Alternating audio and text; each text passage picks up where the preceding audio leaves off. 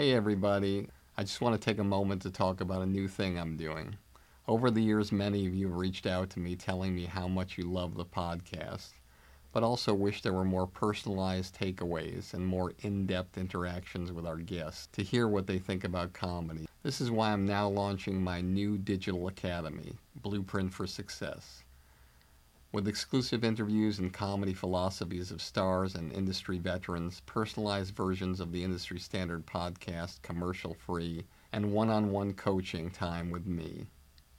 Blueprint for Success will give you the powerful tools that will take you up the elevator beyond the competition and reach the highest possible levels to achieve your dreams. Whether it be stand-up, sketch, improv, acting, writing, producing, directing, hosting, radio podcasting, social media influencing, or even if you want a career behind the scenes as a manager or an agent.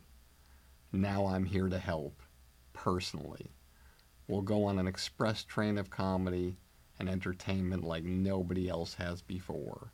You can find out more about Blueprint for Success and the comedy business on my website at barrykatz.com. Together, we'll take your career where you want it to go.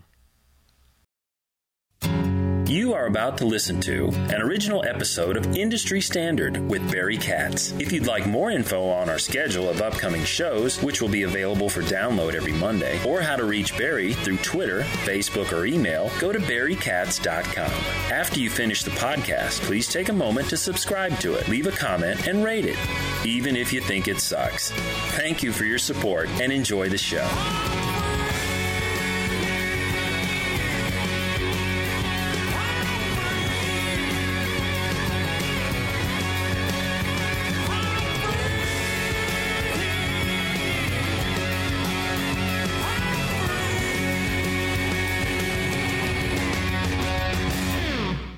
Welcome back to another episode of Industry Standard with me, Barry Katz, and today, another great day. I get so excited about these podcasts, and those of you who know me in real life know that when you're around me, I don't get very excited about many things. I tend to talk very, very slow, even slower than I'm talking now.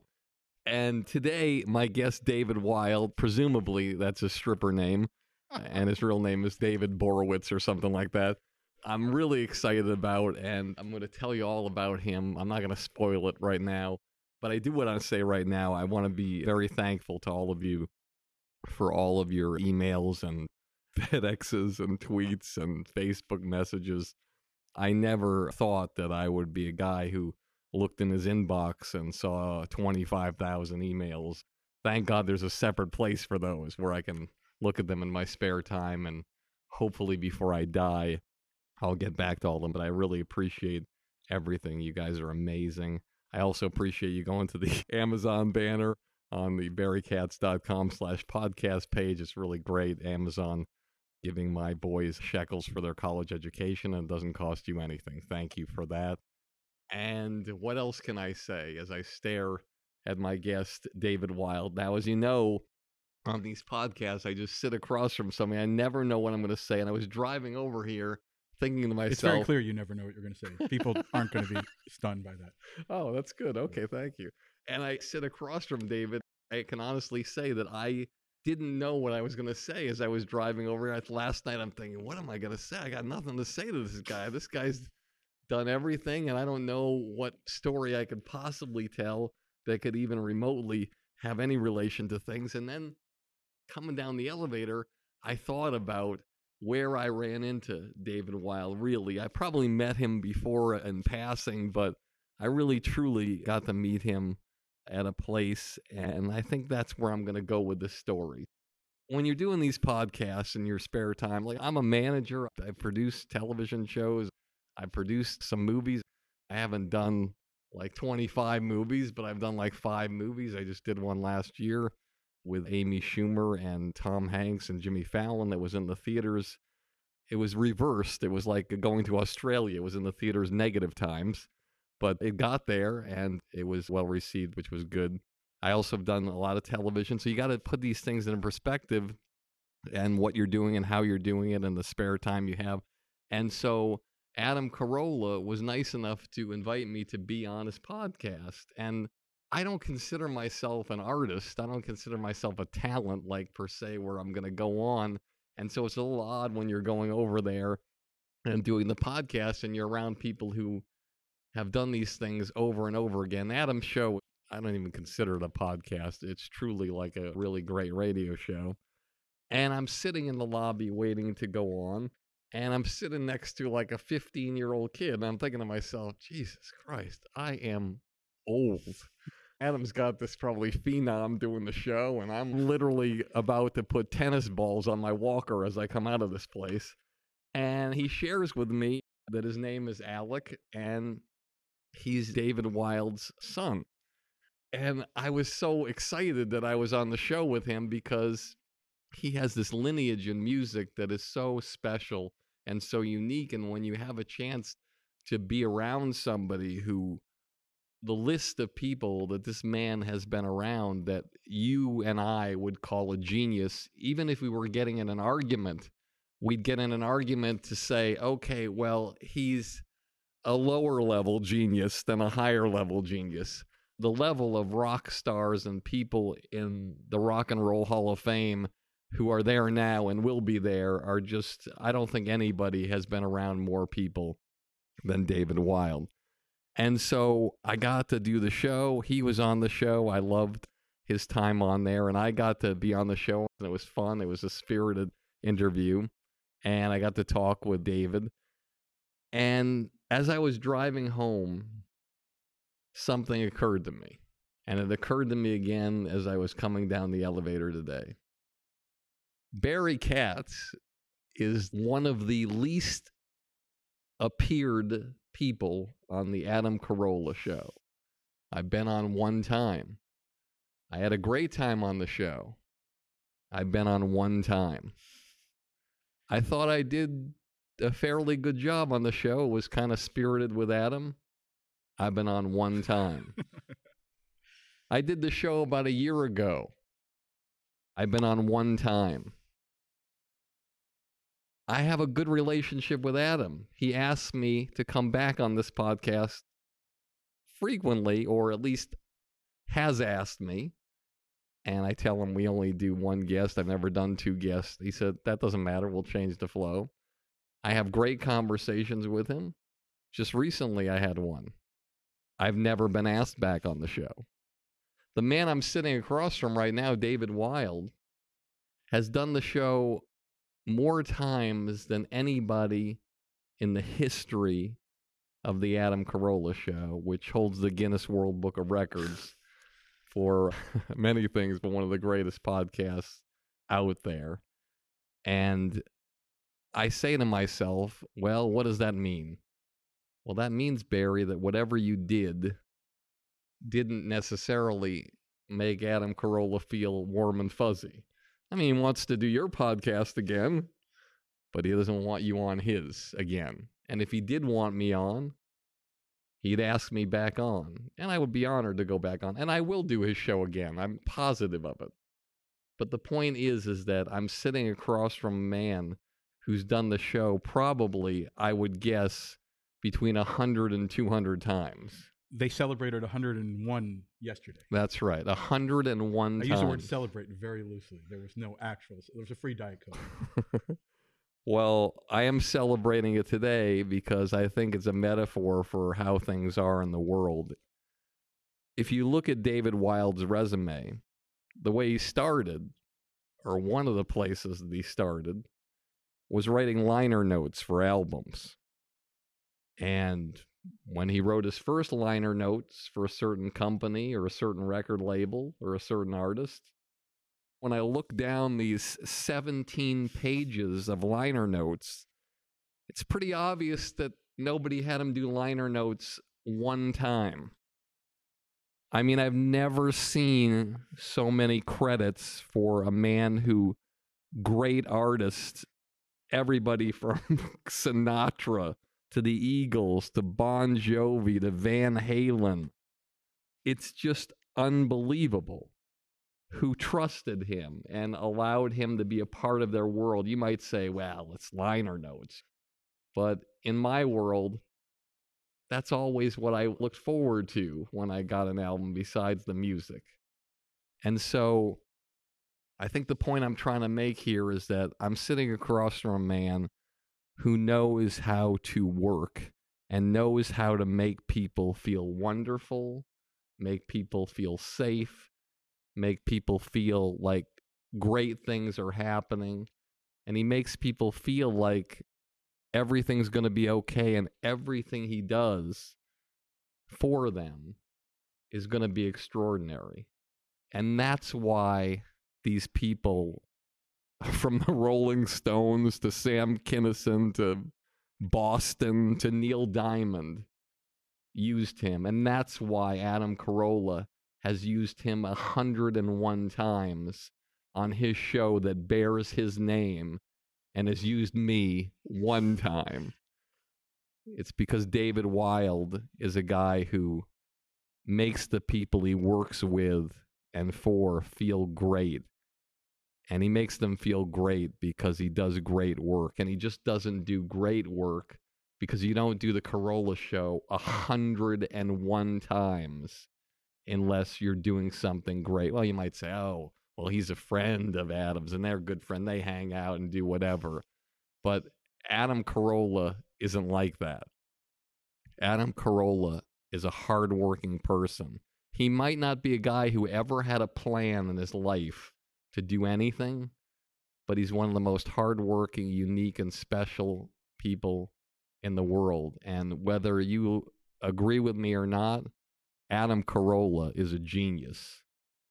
And after Howard Stern, in terms of this medium, I don't know of anybody else who can come up with a fresh 2, 3, 1 hour a day, every day for his entire life, coming from a guy who scraped tile in an airport hangar for $8 an hour.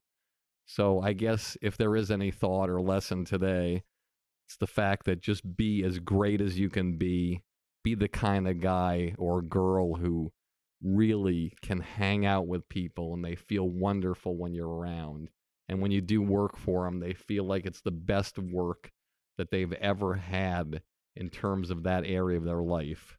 And I can guarantee you, if you do that and concentrate on that, whatever job you're in, you'll have the kind of career that David Wild has.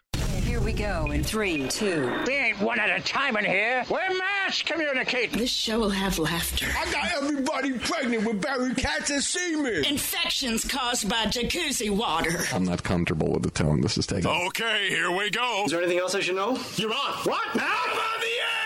People on Twitter have been asking for Barry Katz to come back a lot. If you're undeniable, you will not be denied. If you want to be successful in show business, you get yourself a Jew white manager like Barry Katz. Here we go. You fucking firing me up, Katz. Being a manager is just turning no's into yeses. Undeniable. Creating holy shit moments. I love this man. Barry Katz. Back in the house. House. Let's do this. Hey everybody, let me remind you one more time about my new Blueprint for Success. It's a project I've spent months and months working on just to help you jumpstart your comedy career and beat the competition.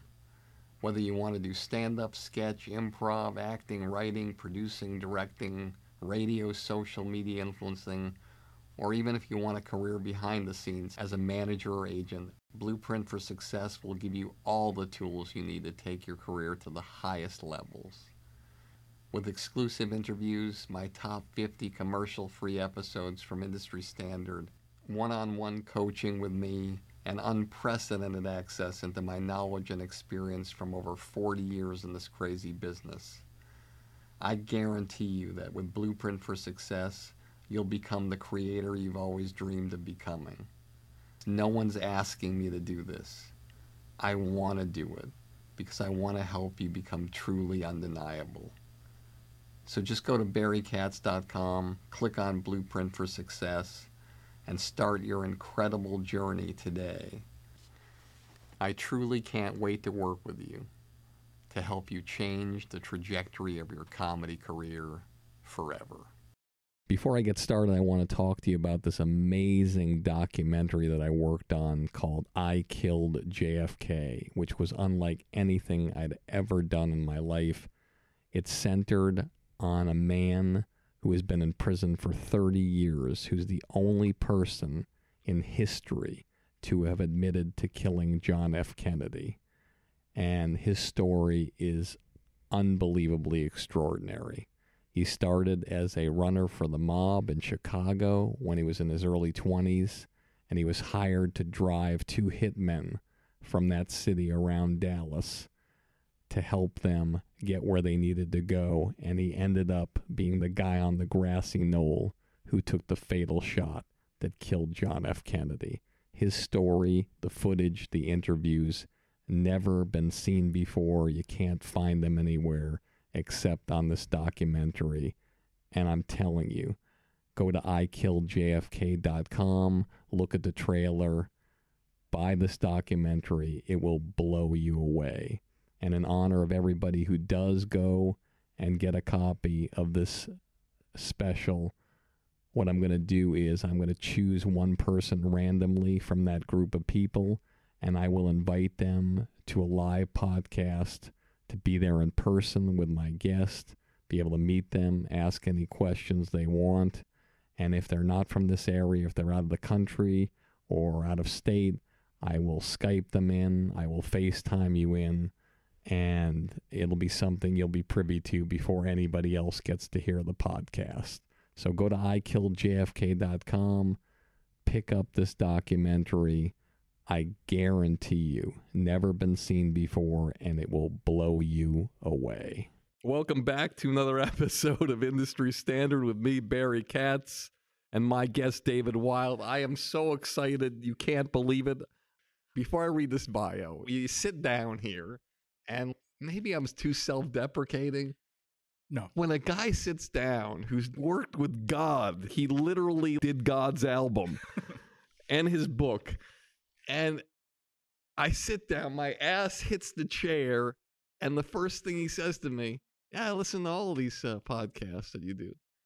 I've done like 135. How's it possible? These things go like 2 hours. How could you have that kind of time? I love walks. And so I about 3 years ago, I started listening to podcasts and that's one of the ways I got into Corolla. But a podcast is a perfect walk, except some of yours can be, you can actually get to a different state. I think I might have during the David Kissinger one. That was the first one I got into a different state. I said, you really listen to all these podcasts? I mean, why would you listen to all these podcasts? And this is where a true artist comes to play. He says, I listen to see if anybody mentions my name. It's funny because it's true. Awesome. Well, I'm going to give you the proper introduction, then we're going to go. Good. And you never know when these crazy things are going to happen. Please try to stay prone during this bio. And I will stare at Max, my producer's yellow hanky and blue blazer. He literally looks like if Charles Nelson Riley were straight and good looking. My producer, Hold on. Max. Charles Nelson Riley wasn't straight? Sorry to disappoint you there. Anyway, David Wild is a twice Emmy-nominated television writer, a New York Times best-selling author, and a contributing editor for Rolling Stone. A graduate of Loomis Chaffee School and Cornell University, Wild started his career as a journalist at Esquire before coming to Rolling Stone, where he made his mark as both the music editor and writer. Since 2000, Wild has spent much of his time writing for television, including the Grammy Awards since that year. Wow. As well as the Emmy Awards, the Academy Awards, and other countless television specials. He was nominated for an Emmy as the head writer of 2001's America, A Tribute to Heroes, which that story is well documented on our Joel Gallen podcast. And he also did 2014's Grammy celebration of the Beatles. Wild's best-selling books include Friends, The Official Companion, Friends Till the End, The Showrunners, and Diary of a Player, co-written with Brad Paisley. Wild hosted Musicians. I just saw an episode of that as I was doing research for you with Sheryl Crow on Bravo for 2 seasons, and is frequently seen as a pop culture commentator, including CNN's Emmy-winning series The 60s, The 70s, and the upcoming The 80s. He's also the most frequent guest, as I've said, in the history of the popular Adam Carolla Show podcast. In September 2015, it was announced he and Phil Rosenthal, another one of my guests, will co-host a new digital talk show for Fandango called Naked Lunch, in which they buy a free lunch for their friends in movies, television, and music, and don't wear any clothes. I'm kidding about that part.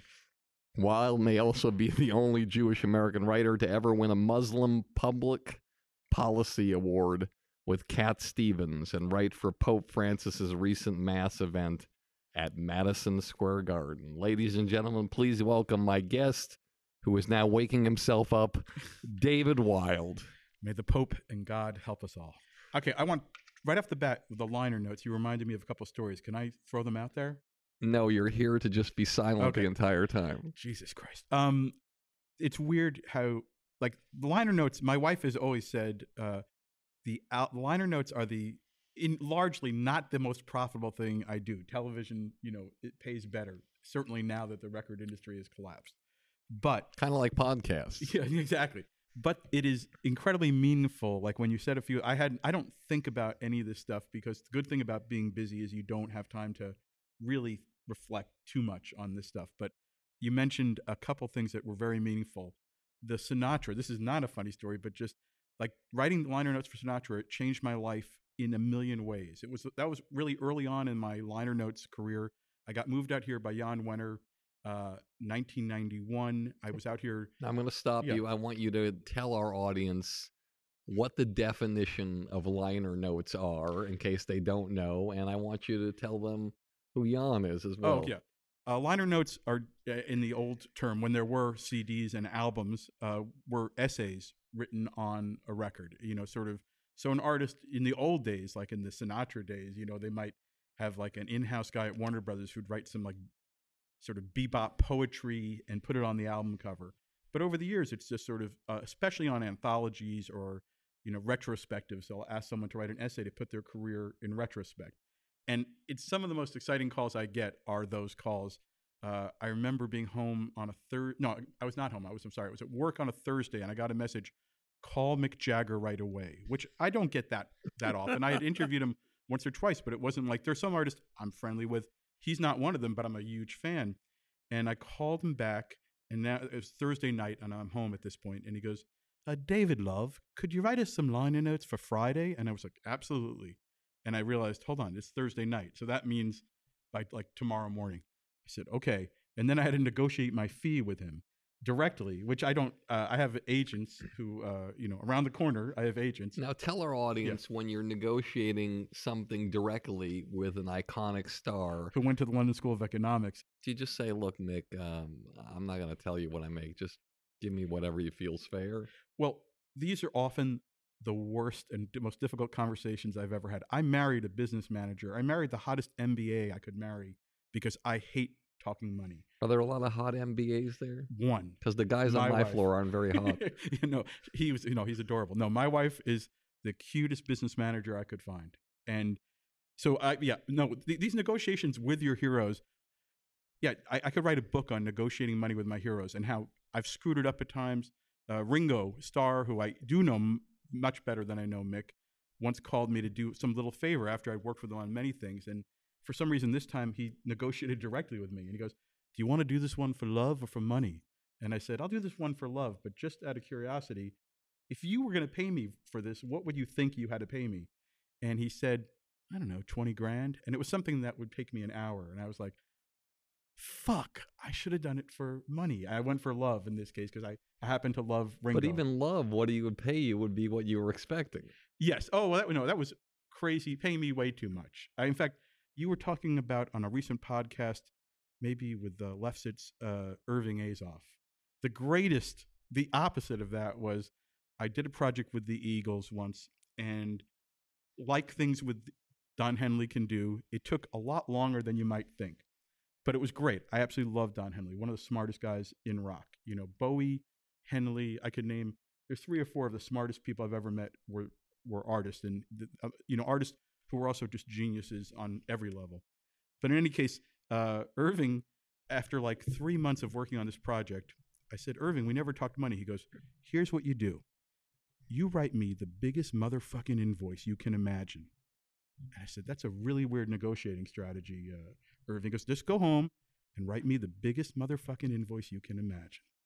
And I went home and I spent the longest night with my wife, who is much more money knowledgeable, money adjacent than I am, discussing what number do we put down. That literally, we could put any number down.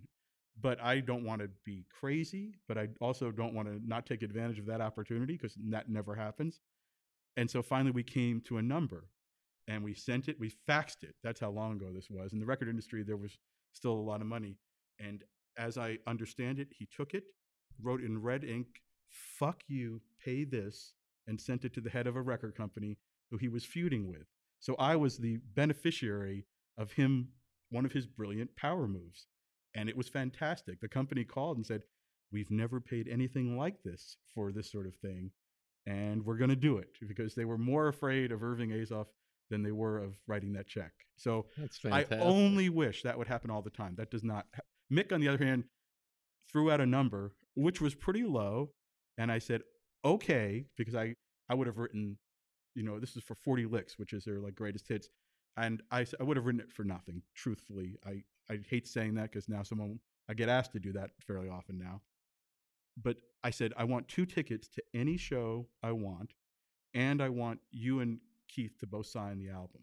I got my check, I got my tickets, but I never got the signed copy. So when a couple of years later, I get a call from, many years later maybe, I get a call from Rolling Stone at like noon on a Friday saying, get to Disney now. And I went, why? I said, you're interviewing Johnny Depp and Keith Richards. Go now. And that's not the way it usually works.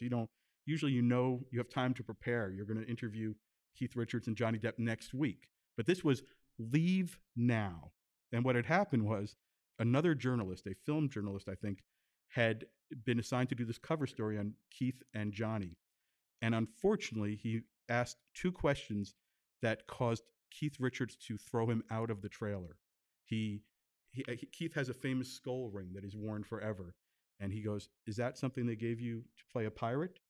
And immediately, I guess, Keith was unhappy. And then Keith looked unhappy. So I guess this journalist, I was told, said, will you and Johnny arm wrestle? I want to see who is tougher. At which point, Keith Richards picked up a banana off a fruit tray and said to this journalist, if you don't get the fuck out of this trailer, I'm going to shove this banana so far up your ass, you bleed to death, you fucking idiot. At which point he went weeping out of the trailer, at which point a call was made to Rolling Stone, at which point I picked up the phone and I end up walking in, and I walk in the door, and Keith, who knows I've written the liner notes to 40 Licks, goes, hi, David, would you like a banana? So I had the easiest interview. It couldn't have been nicer or more pleasant. But I got Keith to sign the CD that day, and then when Mick did the Grammys a couple years ago, I finally collected on my invoice for the liner notes. It took me years, maybe 8 years to get that done. Tell our audience the closest thing to what happened to that other journalist that happened to you, the interview that went bad, the one that just, if you interviewed 1,000 people in your life, and there's number 1 and there's number 1,000. Yes. What's the worst thing that's ever happened to you? The worst is something that, and Barry and I, because not only do I listen to Barry's podcast, I will follow him to whatever podcast he does. So this is he did Storyworthy. I can't believe yes. you. Oh, no, and I did Storyworthy, and this is a story I told on Storyworthy. So I will not give you the By the full way, version I yet. was the 350th guest on Storyworthy. Clearly, there were 349 other people moving the needle before me. How many times have you done Storyworthy? I'm doing it for the second time. See? Tomorrow. See what happens? No, Friday. So I won't give the whole version of the story. If you really want, please give the whole version. Oh, this is a long story. Okay, one of my heroes, there are people on that list of liner notes and things. Bob Dylan, one of my heroes. Van Morrison is another one of my absolute heroes. I'd never met Van Morrison because Van Morrison hated rock journalists, maybe humanity in general, but certainly rock journalists. Hated Rolling Stone. Had not talked to us in years. Apparently because he felt, and I don't know if this is right or wrong, that some earlier journalist had given basically directions to how to get to his house. So he was not talking to Rolling Stone. I get a call out of the blue. Van Morrison will only talk to you, and he wants to do his first interview with Rolling Stone in years. I was completely thrilled. I was then led on the worst goose chase of my life, where he would schedule interviews in Dublin and San Francisco, a million places, never coming through. Finally, he did the Letterman show, and I'm told, "Oh, Van, can't wait to meet you. Got to come to the Letterman show. He'll talk to you. Just want to hang out a little bit. Then you'll do the interview a little later." I went to the interview. I'm lined up in the Letterman Hall, which is not the most cozy, warm place always. Very tiny. Yes, and Van walks off stage, and right before I'm supposed to meet him, the manager, who will die of a heart attack for reasons that will become clear in this story, said, "Okay," just right before Van was walking down the hall, he goes, "Pretend you're my old friend from high school." And I went, "What?" He goes, "Just pretend you're my old friend from high school." And so he goes, "Van, this is my old friend from high school, David Wild." He goes, and ran away. And that was our bonding session.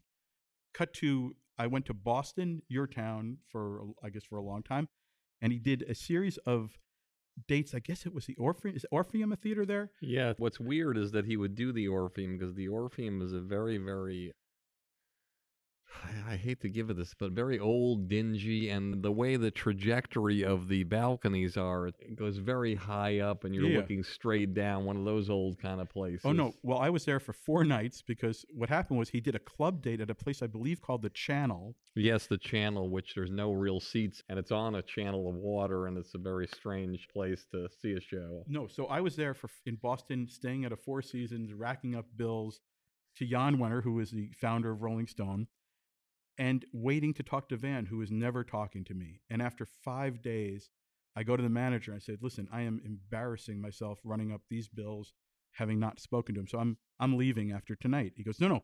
After the show tonight, it was the last show, and Van was having a party at the Hard Rock Cafe in Boston. Yeah. And it is the worst party I've ever been to. It is a chafing dish, and Van Morrison inhaling egg rolls from a chafing dish. The band probably afraid of him. And Peter Wolf, who I know, that's the only saving grace, is Peter Wolf from the Jay Giles Band, a Boston sort of rock icon, a great rock contour, great guy, great artist. He's there. And then me. And I don't know anyone other than him, and it's just awkward. And finally, I go to the manager, I said, "I'm walking out of here." He goes, "Okay, David, just do me a favor." Well, I'm sorry. First, they told me shake Van's hand, and he took an egg roll and shook my hand with grease, and then ran away from me. And then he goes, I go to the manager, "I'm leaving. This is ridiculous." He goes, "Okay, no. Go in the hallway," where he was now talking to Georgie Fame, the great British musician who was in his band at the time. He goes, "Just walk back and forth in front of Van. Let him get comfortable with you." And I was like, "Do you want me to lift my hind leg and see if it will mount me? I don't understand this." So I did. I walked back and forth to absolutely no reaction. And I'm beginning to walk out, and Peter Wolf, thank God, goes, No, David, I'll make this work. He goes, "Van, you got to talk to David. He's cool. I know him. He's cool." He goes, "All right, we'll talk." And he goes, "We'll have lunch tomorrow." So we found a restaurant in Cambridge that Van liked from the old days when he lived in Boston. We rented out a whole back room. We briefed the staff not to look at him or do anything wrong. And the photographer, a very famous photographer who was supposed to take the photo, was there and was supposed to just, grab a moment with him after our interview. I sat down, I started to ask my first question, and I said, "When you," and he got up and ran out of the restaurant. And he ran through Harvard Square, and I, at a certain point, said, "I don't care if he's a genius and a poet. He's being fucking rude beyond belief." And I chased him. I grabbed my notebook, my tape recorder at that point, it wouldn't have been an iPhone, and I just went through Harvard Square, and he ducked into a coffee shop. And I ducked into the coffee shop like nothing had happened. And the photographer was outside, like trying to get a picture of the two of us talking, and finally did some treatment on it and made it look like a photo. But in any case, I started to ask him, and I'm not a great, I used to be more of a preparer. Now I've done enough of this that I think I know what I'm doing generally, and I like to have the conversation. But at that point, I had 100 questions because I knew how crazy Van could be. How did the coffee shop have bananas? Exactly. This I don't remember. The first question I asked was, "When you," and he goes, "I don't talk about my personal life." And I was like, okay, this was going to be a question about his childhood. I go, okay, flip the thing to sing something that doesn't begin with the word you. And I say, on your album, he goes, I don't talk about my work. And I was, okay, and I flipped over. That's 100 questions gone. There's nothing that isn't the personal or the work. There's really, I don't know what else to go to. And I finally said, I'm dealing with someone who's crazy. So what would a psychiatrist say? And I realized, let's talk about why he doesn't want to talk to me. And that was, I said, can you just tell me why you don't want to talk to me? And that interested him. He was very interested to tell me why he didn't want to converse with me at all. And then that led us into a conversation, which was a pretty good conversation, pretty interesting, pretty honest, because, you know, there's a certain, and I have to say, for all the people who've kissed my ass, you know, I loved having someone who was so absolutely dismissive of the process. And I had years later, I'll keep name dropping, Bob Dylan, my real hero. I had one of the most amazingly insightful moments ever with him. After the Tribute to Heroes aired, I got a call that he wanted to meet with me. He had an idea to pitch me. It was to write a treatment for something for Bob Dylan, who my older son, who you did not meet, is named after. I mean, he is the guy who made me want to write, who changed my world, my hero. How does that go with your wife when she's going through all the labor? She has the baby. She's sitting there with the baby on her chest. And you say, you know, listen, honey, I was thinking about naming the child after Bob Dylan. I don't get the first name. I get the middle name. You'll notice I'm in second position as you as a manager would understand. I only get the middle name. And by the way, she has right of refusal on the middle name. So my older son is Andrew Dillon. My younger son, Alec, who you met and who you were so lovely to, I wanted to name him Alec Miles for Miles Davis. And she said, absolutely not. So I gave him Scott for Scott Fitzgerald, who I like very much, but I couldn't get, you know, I don't even get the second name, really. In any case, Bob Dylan, he's such a road warrior that we were meeting in LA in a hotel room. Even though he lives here, has a home here, he still was like living in a hotel. And I was in his room because he was doing an interview, and he came, ironically, with Rolling Stone. And I'm to have this meeting with him, which ended up being a 3-hour meeting that I'll never forget. The greatest 3 hours of my life. Crazy, inspiring, life-changing. But in any case, he walked in, and the first thing he said to me, he goes, David, fucking interviews.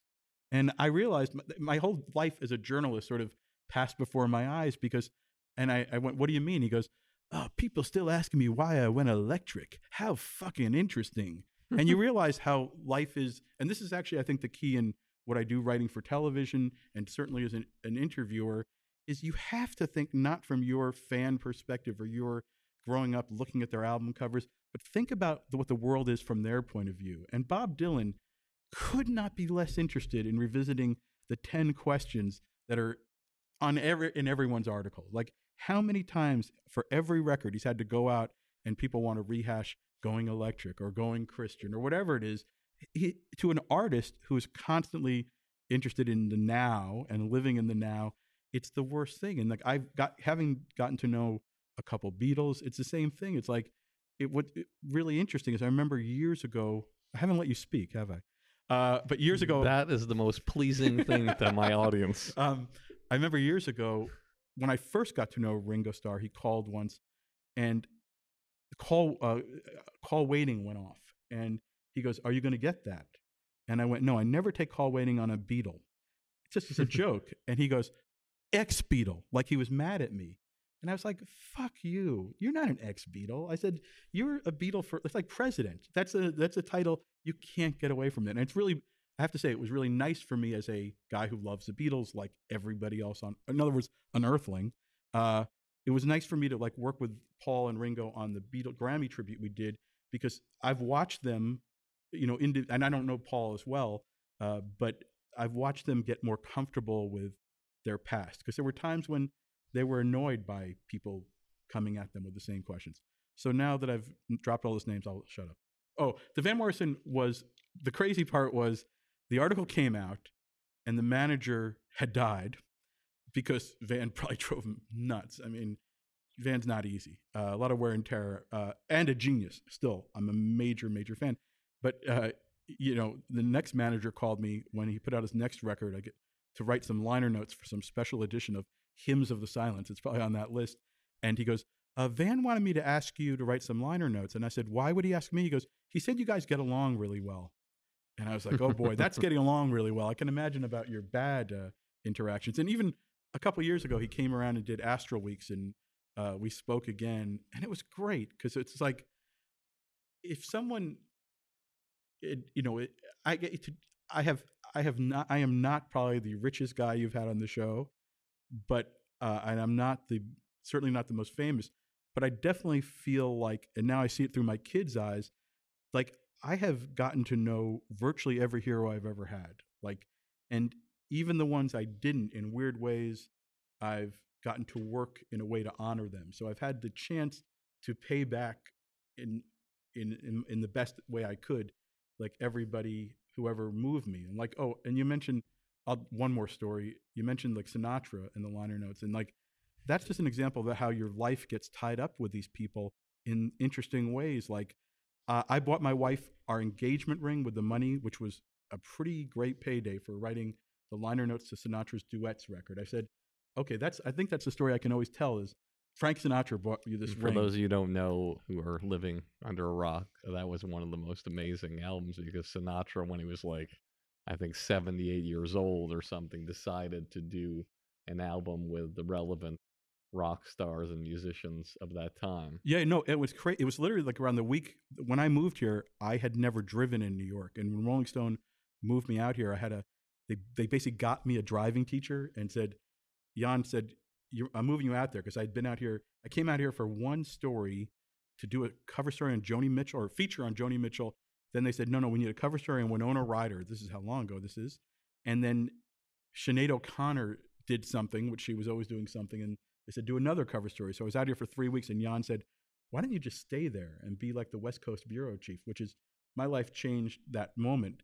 But Frank Sinatra, around that time, I didn't have any friends other than rock stars who would take pity on me. Like I would spend that first Christmas with like Tom Petty and the Heartbreakers, or actually Tom Petty and one Heartbreaker. He didn't even invite the other Heartbreakers, which was another lesson about how bands exist. But he invited you. Well, it was, I remember that incredibly well because that was my only actual meeting with George Harrison, and George was there and Jeff Lynne was there, and there was a gift exchange, and I got Tom in the gift exchange. I went out and bought a Life magazine of the Beatles, knowing what a Beatles fan he was, not knowing that a Beatle would be at the actual party. And then we're sitting on the couch doing the gift exchange, and you didn't make that same mistake again as you were doing it. No. And but George sat next to me, and when Tom opened up the Life magazine with the Beatles, he turned to me and went, "Oh yeah, the Fabs, I remember them." And I just thought, oh my God, he's as charming as like a Hard Day's Night moment. And I was glad because, years later, like Ringo had suggested I talk to him, and there was one day when I was supposed to fly to his home in England, and that was right around the time he got attacked, and I never got to spend, other than that one evening with him, one Christmas, and he's one of my heroes too. So I've been fortunate that way. Tell me somebody who's escaped your grasp, somebody who you've always wanted to interview, you've always wanted to meet, and all through your career, it just never happened, and you still haven't made it happen yet. There is no one alive that I can say that that's true of. They're the closest, and it's not like I'm fascinated by Elvis, but I'm not, I'm more of I grew up in the 70s, which is the weird thing, having been on that 60s series and now the 70s, is that I'm a child of the 70s. So I grew up like on the Raspberries and ELO, and then worked my way back to the Beatles and became this obsessive fan. But I'm fascinated with rock history. So the one guy I would have loved to talk to, because no one ever did a really in-depth interview in the kind of modern way, was Elvis. And that was impossible because he died when I was in summer camp. But when I moved out here to LA, I didn't have any friends, as I was saying. So I started driving to Vegas to learn how to drive and also to fill up my weekends. And I would go see Sinatra, which is how Frank heard about this Rolling Stone journalist who was coming to his shows. And that's why he asked me to do the liner notes for Duets, which changed my life. Oh, I'm sorry. And the other story about that, before I forget, is that just to show you how meaningful these things can end up being, when my dad was dying, years ago, 4 or 5 years ago, actually it's more, oh God. But on his, I had mentioned, my dad worshiped Sinatra. That was probably the first awareness I had of someone being passionate about music. Was he had every Sinatra record and a couple Beatles records, but I remember he loved Sinatra, and he would play My Way over and over again to sort of take himself out of. He was in business, and like I remember when he was starting his own business, which ended up being very successful, but when it was having rough times, he would play My Way to sort of urge him on. And so I mentioned him in the first paragraph of these Frank Sinatra liner notes. And on his deathbed, he didn't say anything to me about it, but the nurse came in that day and she goes, "What was this about Frank Sinatra?" He said, "You mentioned him and it made his life that he had a son who meant," and I thought that's so amazing that like that sentence, like, 10 years earlier would mean that was one of his final thoughts. And of course, the problem was my mom, who was long divorced from him, immediately said, "Why am I not on any liner notes?" So I had to force her into a Neil Diamond liner note just for that, so that she would leave me alone. I'm sorry. I've name dropped everyone. You just completely digressed into the absolute... Into the void. Void. That is my life. That is your life. When you hear a song, do you know immediately the first time you hear it, this is going to stand the test of time, or you don't know? If I had those exact years, I probably would have been in a different aspect of the business. I think I have good ears. I have one example of when I believe I had great ears, which was I moved here, as I told you, like I think 91 February, I think is when I moved here. And Jan asked me to go to all the most important people in the record industry and, as he put it, have them buy you lunch. I was like, "You mean I should invite them to lunch?" He goes, No, have them invite you to lunch so that I wouldn't be paying for 41 lunches with the 41 most powerful people in LA. And he actually cared about that. He actually cared about lunch expenses, the largest rock and roll magazine in the history of the world, and he's caring about the lunches. Yes. Why? No, listen, I think it was a little joke for him, okay. But I think he knew I would be, at this point, the record industry was so rich that I would be wined and dined to a certain extent when I got here. But one of the places I went was Geffen Records, and I went over and met with a guy named Gary Gersh, who a great A&R guy and later a manager and stuff. And but Gary, I believe he would tell you, I was one of the first 3 or 4 people to hear "Smells Like Teen Spirit" by Nirvana. And when he played it for me, it was like the third. I remember he played me a band called the Freewheelers, who I really liked, who people don't really remember. A Maria McKee solo song, maybe a Robbie Robertson solo song, and then he played me Nirvana. And I think he told me years later, he goes, "You said, holy crap, that's a hit. That's a hit song by Nirvana," who were, sort of a indie cool thing. And he goes, "You were the first person to tell me it was a hit song," which I don't know if that's true. But I realized, I talked to Dave Grohl about this at the Grammys this year or last year. I was like, the reason I thought that, I only realized years later, was that it has the exact riff. You mentioned Boston. It has "Smells Like Teen Spirit" has just enough of the guitar riff from More Than a Feeling that it had that echo for me. And I believe that's sort of like Nirvana changed the world. But part of it is they nicked just enough from Boston, the other opposite end of the musical world, to just have that sort of, that radio guys could go, there's something in there that they could hear. And they could hear the revolution, but it helps when the revolution comes with a hook from Boston. I feel really, really great right now because on the dining room table in my house is the first album that my sons at 10 and 11 bought. Album, Yes. not CD, not digital. It's the physical album. They were in a Guitar Center. Yeah. And Nirvana, Nevermind, with the baby in the pool. Oh, the greatest. No, it's still great. And that's on the dining room table, the first album they buy. I said, "How do you know to buy this? You don't even know." Daddy, come on. No, my younger son, who you met, Alec, and I, now our bonding time is often over vinyl, because for him it's cutting edge cool, and for me it's a nice nostalgic thing, and I can plot. So you had something to do your coke off of. I only did drugs 3 times, and it was only for professional reasons. I've never been interested in drugs. Could you define professional reasons? When a member of Guns N' Roses or Skid Row said, "You either get high or you have to get out of this room," thinking that I would then not say that they were high in the article, which of course I would. No one gives a shit if I'm high. That's true. When you mentioned the Nirvana Boston, I flash back to a place you had. I from hearing all the stories, you were the man who took over Aspen Comedy Festival and made it, changed the revolution from the within. Montreal Festival. You're like the Nirvana of the festivals. But I was once at the I'd Aspen. rather be Nirvana. Yeah, I was once at the Aspen Comedy Festival. This is a great. Well, I hate when people say this is great. This is a shitty story, but I'll tell it anyway. I've been asked by Jon Favreau and Vince Vaughn and Doug Liman to host the Swingers reunion. For those of you who don't know, Doug Liman was the director of Swingers, and that changed his life forever. Made the movie for about $250,000, right? And the rest is history. No, and I think the only reason I was asked to do it, because I'd done like with Phil Rosenthal, our mutual buddy. I should say you're here sitting across from me because Phil Rosenthal said to me at lunch the other day, "How come David hasn't done the podcast?" And you got a strict no Jew policy, and I respect it. I don't even know what I said. I'm paraphrasing, but I think I said something like, I don't know. But that's going to change. Oh, no. Well, thank you.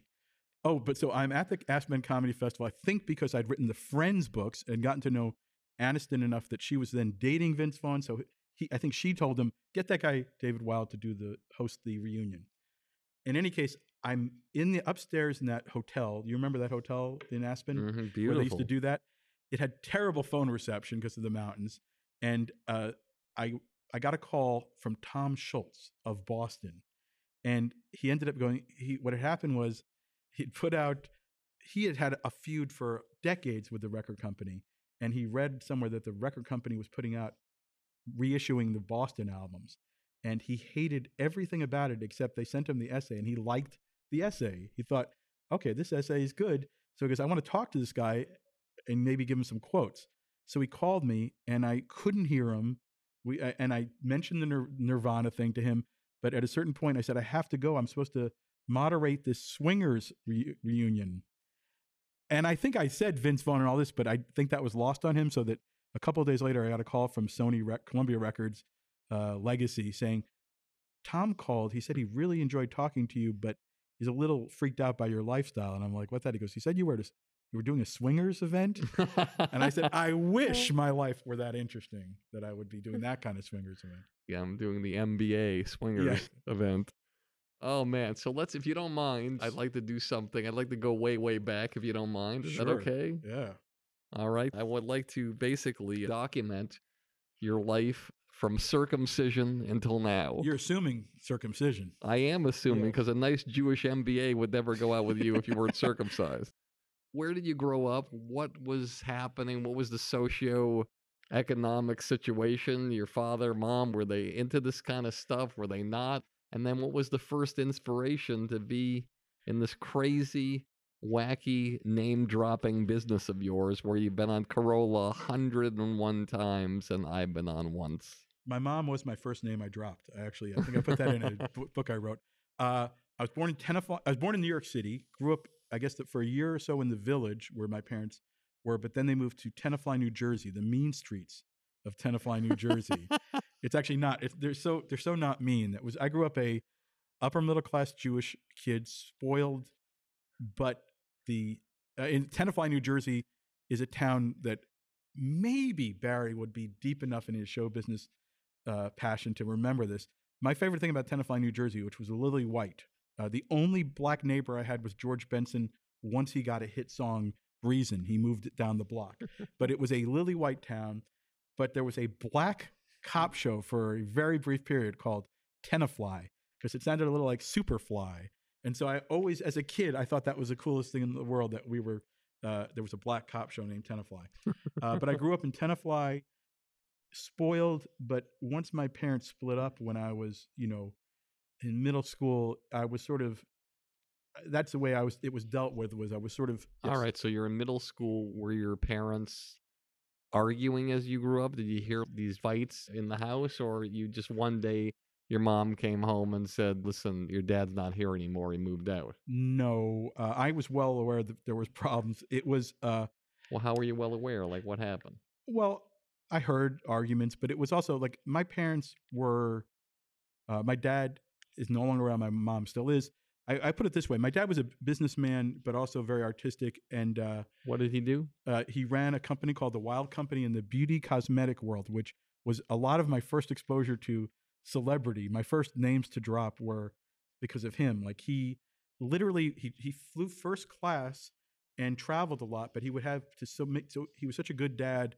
He would make sure I saw him. So he would have I would have a car take me to the airport to meet him so he could have more time with me. Just the way I tried to take my kids to Corolla and wherever I go. I just like to grab time with them wherever it's possible. So I would literally, my childhood memories are of him getting off planes, introducing me to baseball players I loved, Liza Minnelli. You know, I remember like meeting tons of people with him because he was gregarious. And he was sort of, to this day, at the Grammys every year, I will have someone come up to me and like the road manager for a really cool rock band. I'm trying to remember who it was. Was it Green Day? Or like a couple of years ago, the road manager came up to me and said, "Is your dad Stanley Wilde?" And I was like, "Yeah." He goes, "Your dad was the best boss I ever had. He was the nicest man I ever knew. He changed my life." And it happens to this day. There's people who I meet who he touched in his world, but his world, and even like we did the Stevie Wonder Grammy tribute last year, and I'm a Gladys Knight fanatic and have been since I was a kid. I've always loved Gladys Knight. I've loved soul music, and Gladys Knight, my first celebrity was my dad being asked to consult with her on her shampoo called Night, and he had a meeting with her, but it was like on a weekend, and he didn't want to not see one of the kids, so he took me in, and I was in the meeting with Gladys Knight, met Gladys Knight. How old were you? I was probably 9 or 10, and I already loved music. It was everything to me. And my parents divorced because my dad wrote, both were good writers, interestingly. My dad was a businessman, but really great writer, but very much like Hemingway. And my mom was a really much more sort of long sentence, elegant writer, a teacher. She wrote like Fitzgerald, but ultimately, like Fitzgerald and Hemingway, they ended up hating each other. This is interesting because I always look at these moments that happen. I consider you an artist. I hope you don't mind me saying this. I wish it were so. Okay, I'll take it. You will take it, and you'll take it gladly. Yes. And a lot of times we talk about how these moments in people's lives where they just get the shit kicked out of them and something happens that they can't control. Right. And divorce is one of those things that just takes you out by the knees as a kid and you have no control over it. And you're basically witnessing a car accident, but you're in the car. Oh, yeah. No. It shaped me. I think what's weird is this is an argument I've talked about this with Phil. I've talked about this with my wife endlessly. My kids who you met, we have two great kids, but they've grown up in the private school LA world as coddled. You know, it's like they think, suffering families are like where no one's famous. You know, it's like they've gone to a school where I am the least well-known parent at the school where they go. And so you think, what is best for a person? My dad had a horrible childhood. He did not have a father. He moved from address to address when the rent was due. And yet he was this incredibly strong man and huge success in his business world. And I think now, like, what is best for a person? And I think the being spoiled part was probably not that good for me. And I pay the price in certain ways for that. But I think dealing with a lot of pain in that sort of, because they had a really long, I remember at some point my brother, who's a lawyer, said it was the longest divorce in New Jersey history. It was like went on for decades. It was just horrible. It was a War of the Roses type scenario. But I think in a weird way, experiencing strong emotion made me fall in love with music, which was going on at that time. It made me feel things. It made me, be very sensitive to emotional expressions in writing and in music. I think it made me feel things at an earlier age than normally I would have. So there's like benefits to everything that, for whatever depression there was, depressing moments, there was probably a lot came out of it that made me who I am. So, but my kids have not, the poor kids have had parents who stayed together. It's rough. They don't have, but again, I'm not sure. I think a little suffering is probably a good thing for someone. And I know from listening to the podcast, like the things you've been through, the big traumas, I think the horrible part is I think ultimately our traumas deepen us, and they don't, if it doesn't kill you, it does make you stronger. I think to myself, when I was 8 years old, I kept my own schedule. I rode my bicycle a mile to practice, a mile back. I rode to the games. I was responsible for washing my uniform, getting it all done. My mother never came to a game. Right.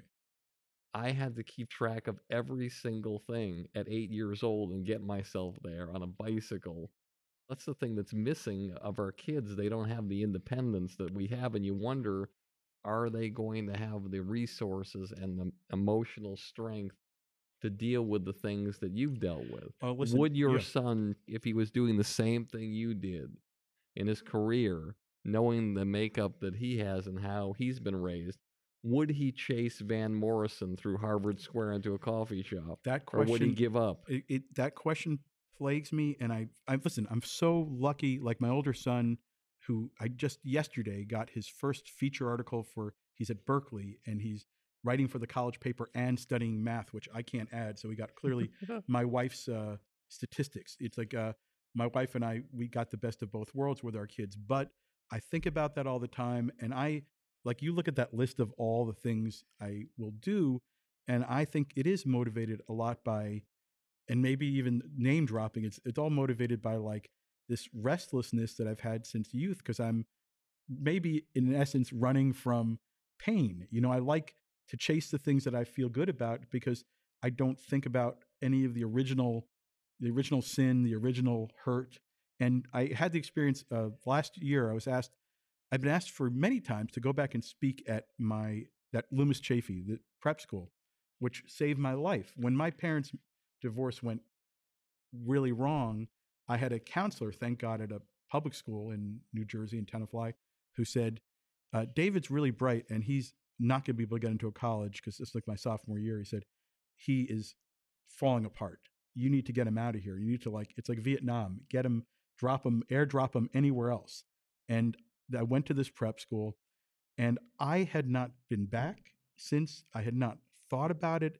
I don't really, my kids, they always have to talk to my brother or my sister to get stories about my childhood. I don't even think about it. I sort of run from it. But what happened was I was supposed to be going back to do with Al Gore, a Live Earth special that I was booked to do in New York. So I thought, okay, I'm going to be an hour away. I'll go and, on their dime, I'll go to, speak at my school at the reunion.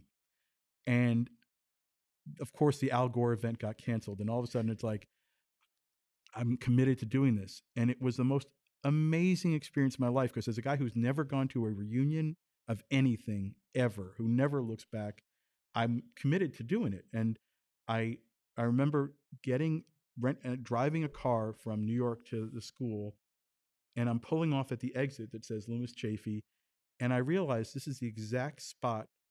I remembered my dad looking at me like nerve, and I was so scared because I was leaving home at like whatever age it was, 15, for good.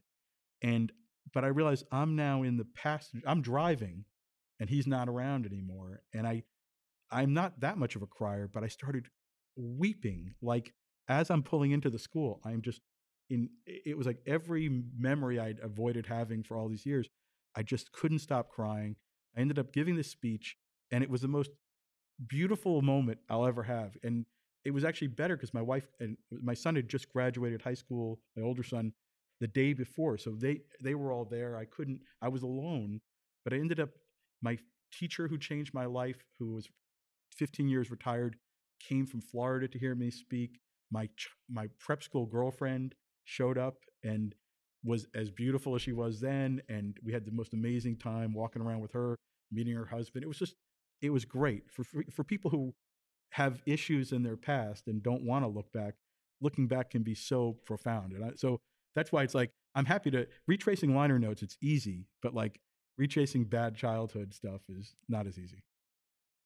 Tell me a song when you first heard it that it made you cry. Now, when I interviewed Joel Gallen, I didn't ask him that question, but I asked him how he could direct the 2001 Tribute to Heroes when he's watching these stories and he's watching these musicians, and when you're doing a live broadcast and you're a director in a booth, for those of you who don't know, you have the whole television set up. There's a piece of, sometimes there's masking tape with the cameraman's name on it, 1, Joe 1, Harry 2, whatever. And there's a guy next to you switching, and the director, Joel, would be like, 1, 1, 2, 2, and whatever. And so he told me that the thing that moved him the most was Imagine, sung by Neil Young. Yeah, you know what's funny is I was standing 3 feet behind him in that room, in the control room. It was at CBS in Beverly, and I'll tell you just the part that, and again, it's so funny because Joel, I just worked with him a week or 2 ago on the Independent Spirit Awards. You had him on, and it was great. Joel basically started me in TV. There's a couple people who deserve credit or blame for that, but he's the one who we met on a Rolling Stone TV special, and he goes, "You're funny, you should write jokes." And I wrote jokes for a show, and that's how I was never going to become a TV writer, and my whole life shifted on that Joel. So, and a guy named Larry Salters and Ken Ehrlich, who then asked me to do the Grammys and the tribute, getting nominated for an Emmy. All of a sudden, people called me. So my life sort of shifted on that. But I just worked with Joel for the first time in years. And Ken Ehrlich, just for those of you who don't know, he's like to the Grammys what Joel had been to the MTV Movie Awards or the Comedy Central Roast. Just, again, what we talked about in the cold open. Over and over again, being used over and over again when there's so many people you could use, so many people who would do it for less, and you just keep going back to the same people like you. Oh, well, the funny thing is, like, yeah, the Grammys, I'm at 15 years or whatever, but I'm going to the 90th birthday party of a guy named Walter Miller who directed the Grammys for 40 years. 40 years. And he brought me into the country CMAs, which are the big sort of country Grammys, much more than a decade ago. And he called me and he said, I just met him because he was a director and I was a writer of the Grammys, but we didn't interact as much because he was sort of in the truck most of the time and not as a producer.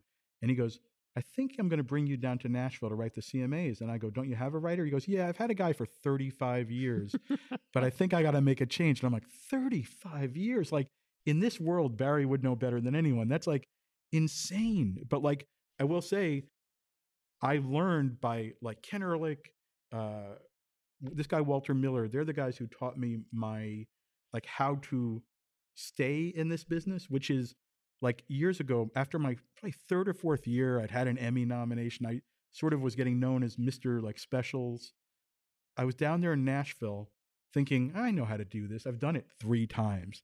And then I looked at the guy, Walter Miller, who had done it 30 times, and he was sweating every decision. Everything mattered to him.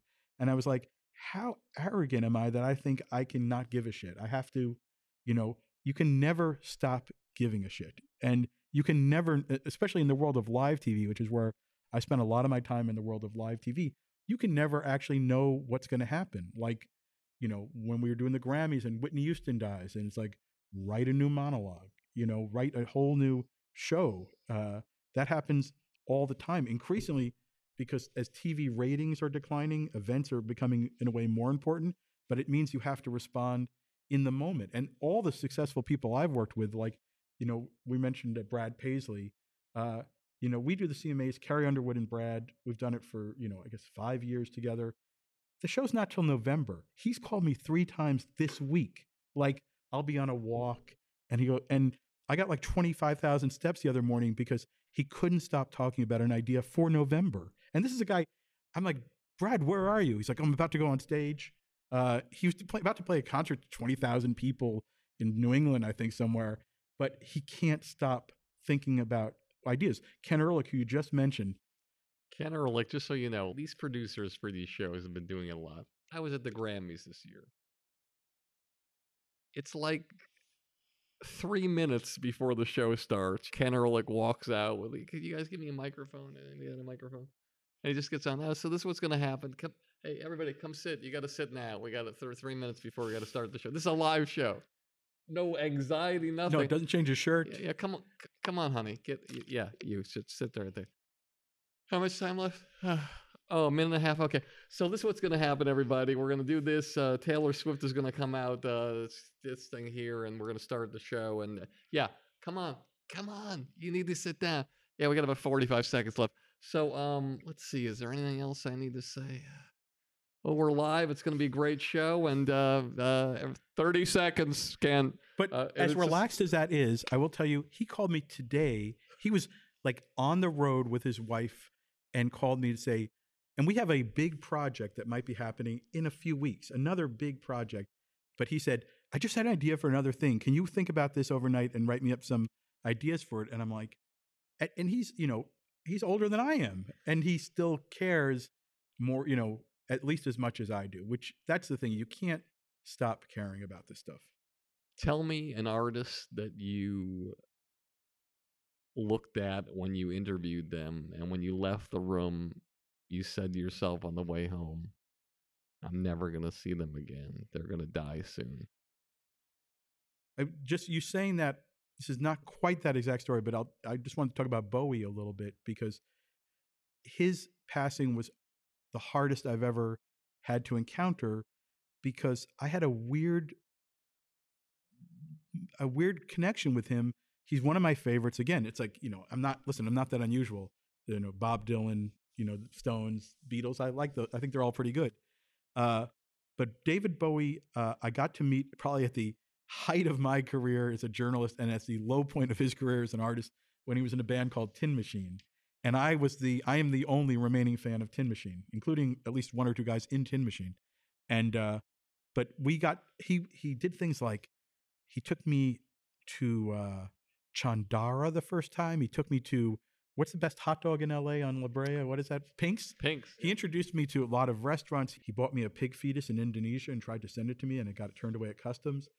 And then in the years, so it's between like 94 and 2004 or 5, whenever he had his heart incident, I would write things for him, like his bio for albums and Q&As with him. And I would talk to him fairly regularly. But the moment he had that brush, he sort of cut out of his career in a traditional way. He eventually went back to working, but he didn't do publicity. You said got out of that brush. What does that mean? I mean, when he survived the heart incident. Okay. Because I think basically he had a heart attack on stage, and basically decided, I'm not going to. He sort of left music for a while, then returned to it, but didn't do anything with the media. He just made the art and loved his family. So I never spoke to him between 2005 and the end, and I had been friendly with him, and so when he left, that's my personality. I don't usually reach out to people. I just have this crazy life where people ask me to do certain things. So, my life is sort of based on when they need me. It's not based on when I need them. In fact, that's a hard thing for me now with that thing you mentioned with Phil and I trying to do the show. There's like one star I want to do something, and it's hard for me to reach out to people because I am so not used to asking them for a favor. They're more used to asking. I get a lot of people calling me like, I'm walking on stage, give me a joke. Like, I'll get that all the time. And I love that. But I never would think to call someone and say, even like Bruce is playing here, I'm not calling John Lando and asking for a ticket because no one actually offered me a ticket this time. So I would never, it's just the way I'm oriented. When's the last time you ever asked for a ticket to a show? Well, through Twitter at Wild About Music, I will tweet with people. Like, my wife and I were home the other weekend, and I had been working so crazily we couldn't do anything. And I think both our my older son is at college now, and my younger son had it, was going out. So I looked at what was playing, and it was like a band I like, the Gin Blossoms, who were our band when we first started dating. We would listen to a lot of their second record, actually, and first and second record, and they were playing in the neighborhood. So I tweeted one of the guys and said, "Hey, can I come tonight?" And he goes, "Yes." So I will do that through Twitter. It's intimate. I'll ask people that way. Twitter and intimate don't go together. Twitter is very intimate for me. I love Twitter. I have to do Facebook. They sort of made me for the 60s, 70s to do some sort of press thing. I don't get Facebook. I love Twitter. I do. I feel records have happened because of people I've put together on Twitter, artists who I tweet with. I find it really intimate. I can't explain why. It's as intimate as I want to be. Got it. So take our audience through how you got that first huge break in this business that took you to the next level, and the first interview that you ever had where you said to yourself, I'm never doing anything else again. My first interview was actually way before any of this, when I was in middle school, maybe freshman year of high school. Oh, in middle school, I wrote a record column, and in high school, when I knocked on George Benson's door, who was down the block, and said, "Can I interview you?" And that was my first interview. But my real career was made. I got very lucky. I mean, which is the best advice is to get really lucky. And for me, it was a guy was visiting at Cornell as a professor my junior year named William Kennedy, and he wrote a book called Ironweed, which is one of the best American novels ever written. It won the Pulitzer the year I was with him. I was in his writing class. He somehow confused me for a good writer, and he is really the reason I have a career, because I had interned the previous summer at a magazine called The Movies, working for an editor named David Hershey, who is now well known as a book editor. I don't know if you've ever dealt with him. HarperCollins, a lot of big books. But he called me when the Pulitzer came out and my teacher had won. He said, "I want your teacher to write for me at Esquire." And I said, "That's good, because I want to work at Esquire." And so I went right from my last final with this guy, William Kennedy, to editing him at Esquire. And it was at first as an unpaid intern for 2 months. And I know we'll get to advice for people. My advice is, if you are in the realm of where you want to be, do anything that you have to do. Say, like I had the editor-in-chief of Esquire, when I was brought in to meet him, Lee Eisenberg, said to me, "What would you be willing to do here?" And I said, "I will write. I will get you tennis balls." And it turned out I guess he was a tennis player. I'm a tennis player. And so we bonded on tennis. He decided he liked me. He hired me as an intern, unpaid, for 2 months. The first intern they had had since Jodie Foster was hired, so that she would write about Mark David Chapman. So they had not had an editor in an intern in years and years. But working at Esquire, I got to a year later with a woman named Lisa Bain. We started a record column, and because it was Esquire, I was immediately editing, like Updike was writing record reviews. All sorts of major writers were writing record reviews. And Jan Wenner saw that, and he goes, "Who's this guy at Esquire?" And that's how I got to Rolling Stone. He brought me over, offered me a job at Us magazine, which I did not want. And I actually had to turn down Jan, who was like a total hero to me. And then he got so pissed off that he got turned down. He goes, "Okay, why don't you work at Rolling Stone?" Which was my dream. The power of no. Yeah, and which I rarely have exercised since. But yeah, so I got to, and it turned out just good timing. I didn't realize they were hiring me because they needed, the music editor was going to become the managing editor. They needed a music editor to oversee the coverage of the magazine. And so I went from being a new kid there to, within a year or two, being offered being the music editor of Rolling Stone, which was a great thing. But it also the problem was that was the most successful years of Rolling Stone in terms of how big the issues were. So I was editing 350-page issues, and I was burning out in my first 4 years as an editor. And I realized I had never had the chance to be a writer. I would occasionally assign myself an article, but what eventually happened is I realized I want to write. I don't want to be saving everyone else's writing or hurting it, depending on if I was any good or not. But eventually I said, "Can I write more?" And that's why Jan ended up sending me out here to be the West Coast bureau chief, which is how I met Joel and how I fell into TV. You talked about the moments you spent with your dad when he would get off a plane and he'd introduce you to Liza Minnelli or something like that.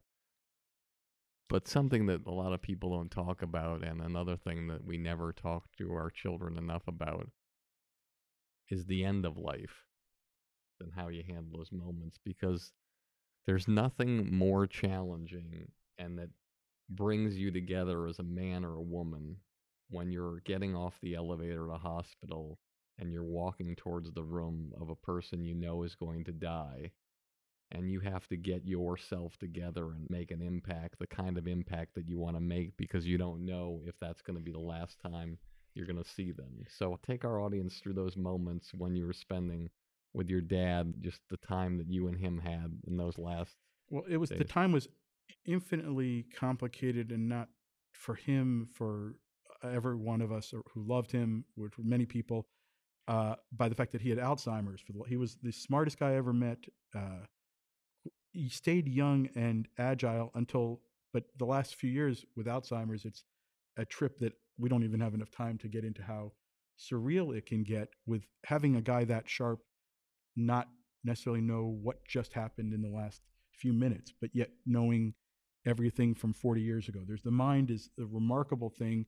For me, I remember it was super surreal because actually, God, it's almost 8 years ago, because as he was in hospice and in different hospitals and ultimately hospice, it was right as Obama was about to be inaugurated, and I was working on the inauguration, and I remember having to leave him once. So I know it was 7.5 years ago. He said, just like such, I'm so like, I thought about it. I was watching some of the political stuff going on. I was thinking how lucky I am. My parents weren't racist at all, and they taught me like not to be. And so it's like I look at some of the racism I see in the culture now, and I'm just like, it's heartbreaking. But I remember my dad saying, "No, you go help that president." I was heading up to the inauguration. He goes, "You go help that president. He's going to need help because he's going to encounter a lot of hate." And he was 100% right. But at the same time, then he would not remember what was going on. A minute later, it was, I have around the same time, it was also, I remember every night before the Grammys, I sleep over down by the Staples Center, which is where we do it. And I always wake up with another line or a joke or something that I can use. It's like a weird thing that's always happened. I remember that year, I woke up the morning of the Grammys and I didn't have any line in my head. And then I thought, all of a sudden I realized I know what I'm going to say at my dad's memorial, because he had asked me, he was ill, very, very ill then, and he said, "I want you to speak when I die. You have to get up there and say something." And I get that request fairly often. It's like, because people think I'll be willing to, and I had Tom Petty years ago when one of my closest friends was Howie Epstein, who was in the Heartbreakers, and he called me once. I was in Nashville. He goes, "You got to fly back and do this memorial because no one else will have a joke that they can do at a memorial that'll work." So I remember doing that. But in any case, that day I woke up and I realized what I would want to say about my dad. And the thing that I'm amazed, when you ask the question, it makes me think, what I'm amazed by is my dad did not have a dad, and yet he was a great dad. And when you see, like, he told me that he met his father once in a train station when he was going off to World War II, that a man appeared and said he was his father. I don't even know if that's 100% true or that's a dream that he had, but other than that, he did not have a father, and he had a crazy gypsy mother who was great and crazy, and he somehow managed to support his family, and it's just an amazing. He earned a scholarship to Cornell, which is probably the reason I got in and my brother got in. He was an amazing guy. But watching him die, the truth is, like, sort of what we were talking about with our kids. Like, it's kind of the de-evolution of man. I know I'm not half the man he is. I think I'm a good dad because he was a great example of how to be a good dad. But he was a great dad under a much more difficult circumstance. And that's what I think I said in my first sentence about him. I said, like, of all the things you accomplish in a life, like, what is the most impressive? And to me, there's nothing more impressive than a great father who didn't have one. Like, how do you pull that off? And that's I think is the great legacy of him for me. That's one of my number one goals in life, is hopefully I can pull that off. But that's right. And I think the other lesson, which you probably already learned with your kids, and this is something I tried to model. I probably didn't do as good a job even as he did. He did not, like, he's the only man who ever fired me. Like, he fired me from being in his office cleaner because I'm a slob beyond belief. He fired me multiple times, and I think he realized I should not pursue his dream as a businessman. But he loved what I did, and he would take my articles from my middle school paper, from my college paper, and show them. People still to this day talk about, Ken Ehrlich, who you mentioned. He, by coincidence, became very friendly neighbors with my dad's protege, who became this huge success in that industry. And at the Grammys like a year ago. He's talked about, God, I remember when your dad showed me that article and that article and that article. So, but what he did was he let me, he fired my passions. Like I remember there was a bookstore in Tenafly, New Jersey called Womraff's, I believe. And he said, you can charge any album and any book you want at this store anytime. He goes, I want you love that. So you pursue that. And then when I was in college, I took that a little too far. I started buying an album because they had at the campus bookstore at Cornell, you could charge albums. And I think I might have lost that privilege at a certain point. All right, 6 Degrees of Separation. I'm going to mention the name of an artist or somebody. Yeah. And the first thing that comes to mind, Whitney Houston. Whitney Houston, I didn't know her well, but as a journalist, I met her early on, and I remember thinking that she was like a princess. And, you know, her mom was a great singer and all this, but she was so beautiful. And then the last time I saw her was on the Grammys when she presented, I think she introduced U2, and she'd had such a rough time, and it was so sad. But like a lot of, what's weird is as you get to sort of pay your respects. We did a Grammy tribute to her afterwards, and so I got to sort of work through my feelings for her. But she was, again, I remember when she died, the most vivid memory is LL Cool J was hosting for the first time the Grammys.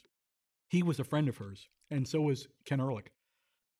And I had to call him up because he was sick that week, and he called me like at 4 p.m. and said, I'm going to go to bed. Are we locked and loaded on the script? And I said, yeah, we're locked and loaded. An hour later, we're on this rehearsing some other act, and we get the message that Whitney had died. And so I had to go back and write the whole new open about her and send it to LL, sent it to him around 10 o'clock. But the crazy part was I sent it to LL, and he called me back. He goes, I love it, but there's one thing missing. And I said, what's that? He goes, a prayer. And I went, LL, I don't write a lot of prayers. As a Jew, you don't usually get to write a lot of prayers. You read a few. And I said, you write me a prayer, and then I'll Jew it up. And that's what we did. And if you watch that moment on the Grammys, the day after she died, I find it so moving. You see, like, people, it became like a prayer service. And that's what the Tribute to Heroes experience was like that. It became a prayer service. Ray Charles. Ray Charles, I interviewed him in his studio, and I don't ask for autographs so much, but I worship Ray, and I asked for his autograph, and he said very reasonably, fuck no. How do I know it's not a check? And so Ray was great. I had a few other encounters with him. I remember after the article came out, all the people who he mentioned in the article called me, like Michael Bolton and Steve Winwood, all these guys who were influenced by Ray Charles called me up, and they were just thrilled to be mentioned by Ray Charles. Billy Joel. Talking about Jan Wenner, I remember doing a cover story on Billy for Rolling Stone. It was a long day that involved between us having about 35 drinks and 8 beers, and I had none of those. So by the end of the night, this is a true story. He will hate this. I hope he is not a listener. At the end of the night, he's at my hotel, which is some crappy Holiday Inn in the island next to a police. It was like a police training center, because he would hire the police, I think in part so that when he got arrested for drunk driving, they would be nice to him. And at the end of the night, it's like 3 a.m., and I realize he cannot drive home. And so I go to the front desk. I say, I need another room for Mr. Joel. They said, we're sold out. He'd have to stay in your room. And I had one bed. And I said, good luck. And he drove home, and he got home. You didn't want him staying in your room? I love him, but I did not want to share a bed with him. The only man who ever kissed me. Couldn't you sleep in the couch or something? You know what? I don't think I could have convinced Billy he couldn't have driven anyway. But I'm a huge fan. He's the only man that ever kissed you. Lou Reed. Oh, Lou Reed. Because I saved him a lot of money. I hosted a show on Bravo called Musicians. Yes, that's the one I talked about that I Yeah. looked at, the one with Sheryl Crow. And he was my first guest. And on the show, you could only have one other player with you. So you couldn't have your whole band. You could have like one or two people. Or none. Or none, just do it solo. But he did it with his bass player, a great bass player, Fernando Saunders. And after that, I guess, I didn't know this, but he started doing some dates with just a stripped down musician or two on some kind of performances. And so years later, we were doing the Grammys, and the first award was supposed to be presented by Justin Timberlake, who I work with all the time, love. And we realized Justin was nominated. At the last second, someone realized we can't have him present that award. He's nominated in the category. So we had to find presenters like an hour before the show. Got Dave Grohl, who's always been great, and this was early on in his sort of Foo Fighter-dom. And we were in New York it was our last time we did the show in New York. And I said, Lou Reed is here, so let's get Lou, because he's a New York rock icon. So when I went up to talk to him, he grabbed me and kissed me on the lips and said, "You saved me a fuckload of money," which he realized that's the way to make Lou Reed not always the easiest guy. That's how you make him happy. You save him a lot of money. Maybe you should have saved Van Morrison some money. I wouldn't want that kiss either. Stevie Wonder. Stevie Wonder is easily he's in my top 2 or 3 artists of all time. And I have the unique experience of having, when Stevie appears on shows, I always write him to sing something a cappella. And Stevie tortures me, honors me by making me sing into his ear. So the way it works, he's not reading prompter like most people are reading a teleprompter. Stevie, for obvious reasons, unless he's really hiding something from us, cannot read prompter. So the way it works is I'm backstage with a microphone, and he makes me read and often sing his part. So I have sung. So in other words, Stevie, I need to show how much of the song to sing. So I have sung Higher Ground. I've sung Ribbon in the Sky. I have sung, for a Ray Charles tribute, I sang What I Say to Stevie Wonder, which you will never sound more white than when you are me singing to Stevie Wonder. Give our audience one bar of you singing something to Stevie Wonder. I really don't want to do that. Let's say, people, like I'll do about that. That's as much as I'll do. But this year, that's all I get is people. I've sung so many songs to Stevie, but this year he appeared with Pentatonix doing a whole number, and then paid tribute to Maurice White. And he pitied me and let me just do the speaking part. And he had another person sing for him. Thank God. And in fact, there was one show, maybe with Joel, where I did Ray Charles. And he's such a brilliant mimic. In addition to being a brilliant artist, he's funny. He's the most sincere, great guy. He's everything you'd want him to be. But at one point, Stevie's also a great mimic. He imitates people. So there were people who watched the show of him doing Ray Charles and doing the speaking. And someone said, "Is Stevie Wonder imitating you?" So he was like mimicking my voice, which is not, in my mind, very distinctive. But there were people who knew somehow that he was doing me, which was he was listening to me in his ear. And he just sort of responds. He's an amazing artist. Muhammad Ali. Phil and I shared an amazing moment with Muhammad Ali. This was at the tribute. There's so many stories with the tribute. One that involves my wife. The moment that the 9/11 was on a Tuesday, I believe. So Friday, I think Joel gets a call from the networks. He calls me in the evening to say he wants me to be the head writer for the Tribute to Heroes telethon, which we don't even know what it is at that point. My wife picks up the phone first, and we're all so emotional in those days. It was such a raw time for everyone. She says, very nice lady, very nice person. She said, "This is a horrible idea. This is not about stars. This is not about show business. This is not about..." And if you ever were to watch the show, as she was basically yelling at Joel and I wrote the open for Tom Hanks of that show, which if you look at it, that's what he's saying. And it was I just was taking the note from her that what we were up against is like, this couldn't sound like show business. It could not sound like just another show, because it was in essence a prayer service. It was like our town. It was not, and that guided the writing of it, and that guided Joel and like the visuals of it. That was a key moment to me. And now I get to work with Tom Hanks on the 60s, the 70s, and the 80s. It's like these relationships that you always talk about. they go forever. But I remember when I sent the open to Hanks, he wanted one word change, which I think I said something like, based on my wife's thing, I wrote, "We are merely celebrities," or "We are merely stars," or something. He was, make it actors. He was right. He argued for a little more dignity. So I start writing the show. At a certain point, I call my friend Phil Rosenthal, who were just becoming friends, and say, "Phil, I really need your help, especially because I was working with the greatest actors and some of the greatest stars of our time, but I think I'm an okay writer. I'm not a director." And I knew he could sort of knew that world better in terms of if they had questions about how to say things. So he came, and the first thing he said to me was, "Is there anything you really need to still say in this show?" And I said, "I really think we need to say something about Islam," because by weird coincidence, I had won the Muslim Public Policy Award as a Jewish guy with Cat Stevens that year, the actual 2001 Muzzy, as we call it in the Muslim Public Policy Award, the treasured Muzzy.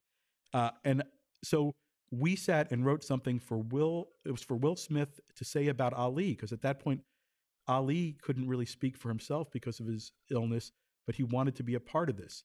The crazy story that brings all of this full circle is, so that ended up, so we walk in, and I'm sorry, that day, as we're about to film the show, Muhammad Ali walks in, and he does not look good. He has medication, and if it's not the right moment, he is shaking, and it's upsetting to see the champ not, looking so sort of unhappy and pained by it. But as he walked past Phil and I, and specifically past Phil, I'll never forget it. He stopped shaking.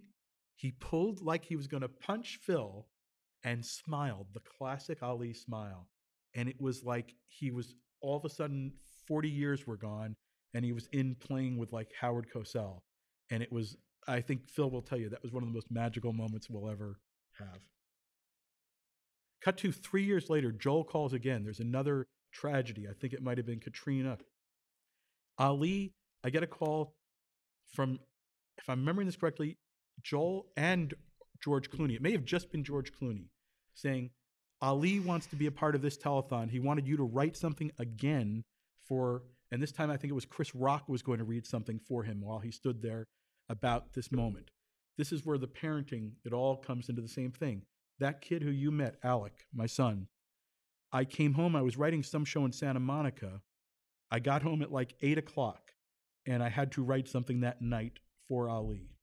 As I walk in, my son is about to go to bed. He goes, "Dad, I really need help with a paper." And this is the key moments in your life, I think, in our world, where I go, I wanted to say, I really can't. I have to write this thing for Muhammad Ali and George Clooney and Joel Gallen. And I just remember, and I was about to say that, which I rarely did, but I was, it was sort of, coming from Santa Monica, driving alone to the hills here could make you crazy. And I remember going, "No, don't be, this is, your son will remember this, that you didn't have time for him." So I said, "Okay, Alec, what do you need help with?" True story. He goes, "I have to write a paper about Islam." And I went, "Okay, what do you have?" And his first sentence was, "There are," and I forget how many, there are 8 precepts or 4 precepts in Islam, and they are blank, blank, blank, and charity. And I went, oh my God, that is what Ali should say.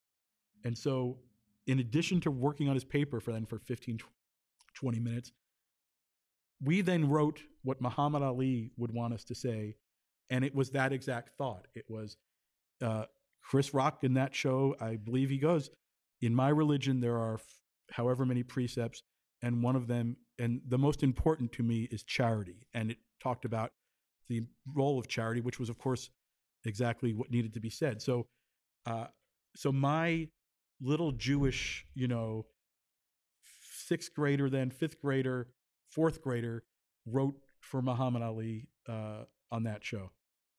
Incredible.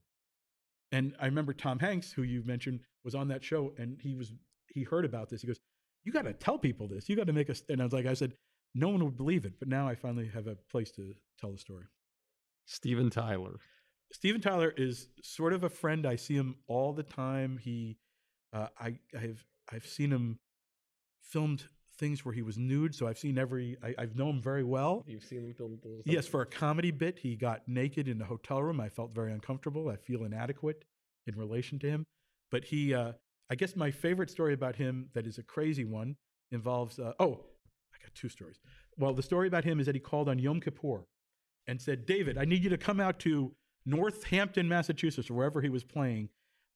I want you to write a book about this chick I'm in love with, me and her, and it's about love. We're going to write a book about love, and it's going to be the book. It's going to reinvent love, and you have to go now. And I looked at my wife and I said, I am not going, Stephen. I am not. And for a year or two, he gave me shit for like, how could you not leave? And I'm like, because that's why I'm still married. Is because every time a rock star says get on a plane, I did not leave on Yom Kippur dinner. Steve Jobs. I did work for Apple in recent years, and I worked with Jimmy Iovine on a number of speeches and projects, and so I've Jimmy Iovine, now the head guy in charge of Apple Music. True story is, however many years ago, when Apple iTunes was about to start, Jimmy called me. He goes, Dave, a guy from Apple's going to call you. And I went, really, a guy from Apple? He goes, yeah, Steve Jobs. And even then, this is way before the book and everything and the movies, but even then it was like, oh yeah, a guy from Apple, and they called and offered me to work for iTunes for them. And I had just started working on the Grammys, and they said, you have to move up here right away. And I said no. And I turned down to work for Steve Jobs on Apple. And my wife, when the book came out, I said, I cannot believe the money I did not make on whatever stock I would have gotten then. And she always went, you never would have lasted with him. He would have fired you in a minute. Having read the book about what he was like, she goes, he would have gotten rid of you right away.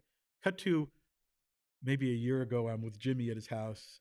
He said, so matter-of-factly, as only Jimmy could, he goes, she doesn't know what she's talking about. He would have loved you and you'd be a wealthy, wealthy man. I said, that's both a compliment and making me feel absolutely terrible. Madonna, not one of the people I'm close to, but I overwhelmingly great memory of when I first became the music editor of Rolling Stone. I had an idea for a cover of a photo issue, which was, I said, you're the most photographed woman on earth. And she was then, and still probably one of the most. I said, so let's get a picture of you taking a picture of the audience. So it was a picture Herb Ritts took of her with a camera, like taking a picture of the audience. So unannounced, she came into my office at Rolling Stone. I'm like sitting there, and by pure coincidence, I had a bootleg in New York in those days. There were like bootleg CDs, like you could buy at the train station when you were going to the Hamptons or something. And I had a copy of her most recent record in a bootleg form. So when she walked in, she noticed it, and I joked, I think I owe you a few bucks. And she did not smile, took a picture of it, I think, and wrote down some information. And you knew she was going to get we were going to be sued for this, and she was going to get that money. And I just loved her drive and her Madonna-ness. Prince. I'll never forget being in Paris for the opening of the Love Sexy tour. He performed as he always did till like midnight.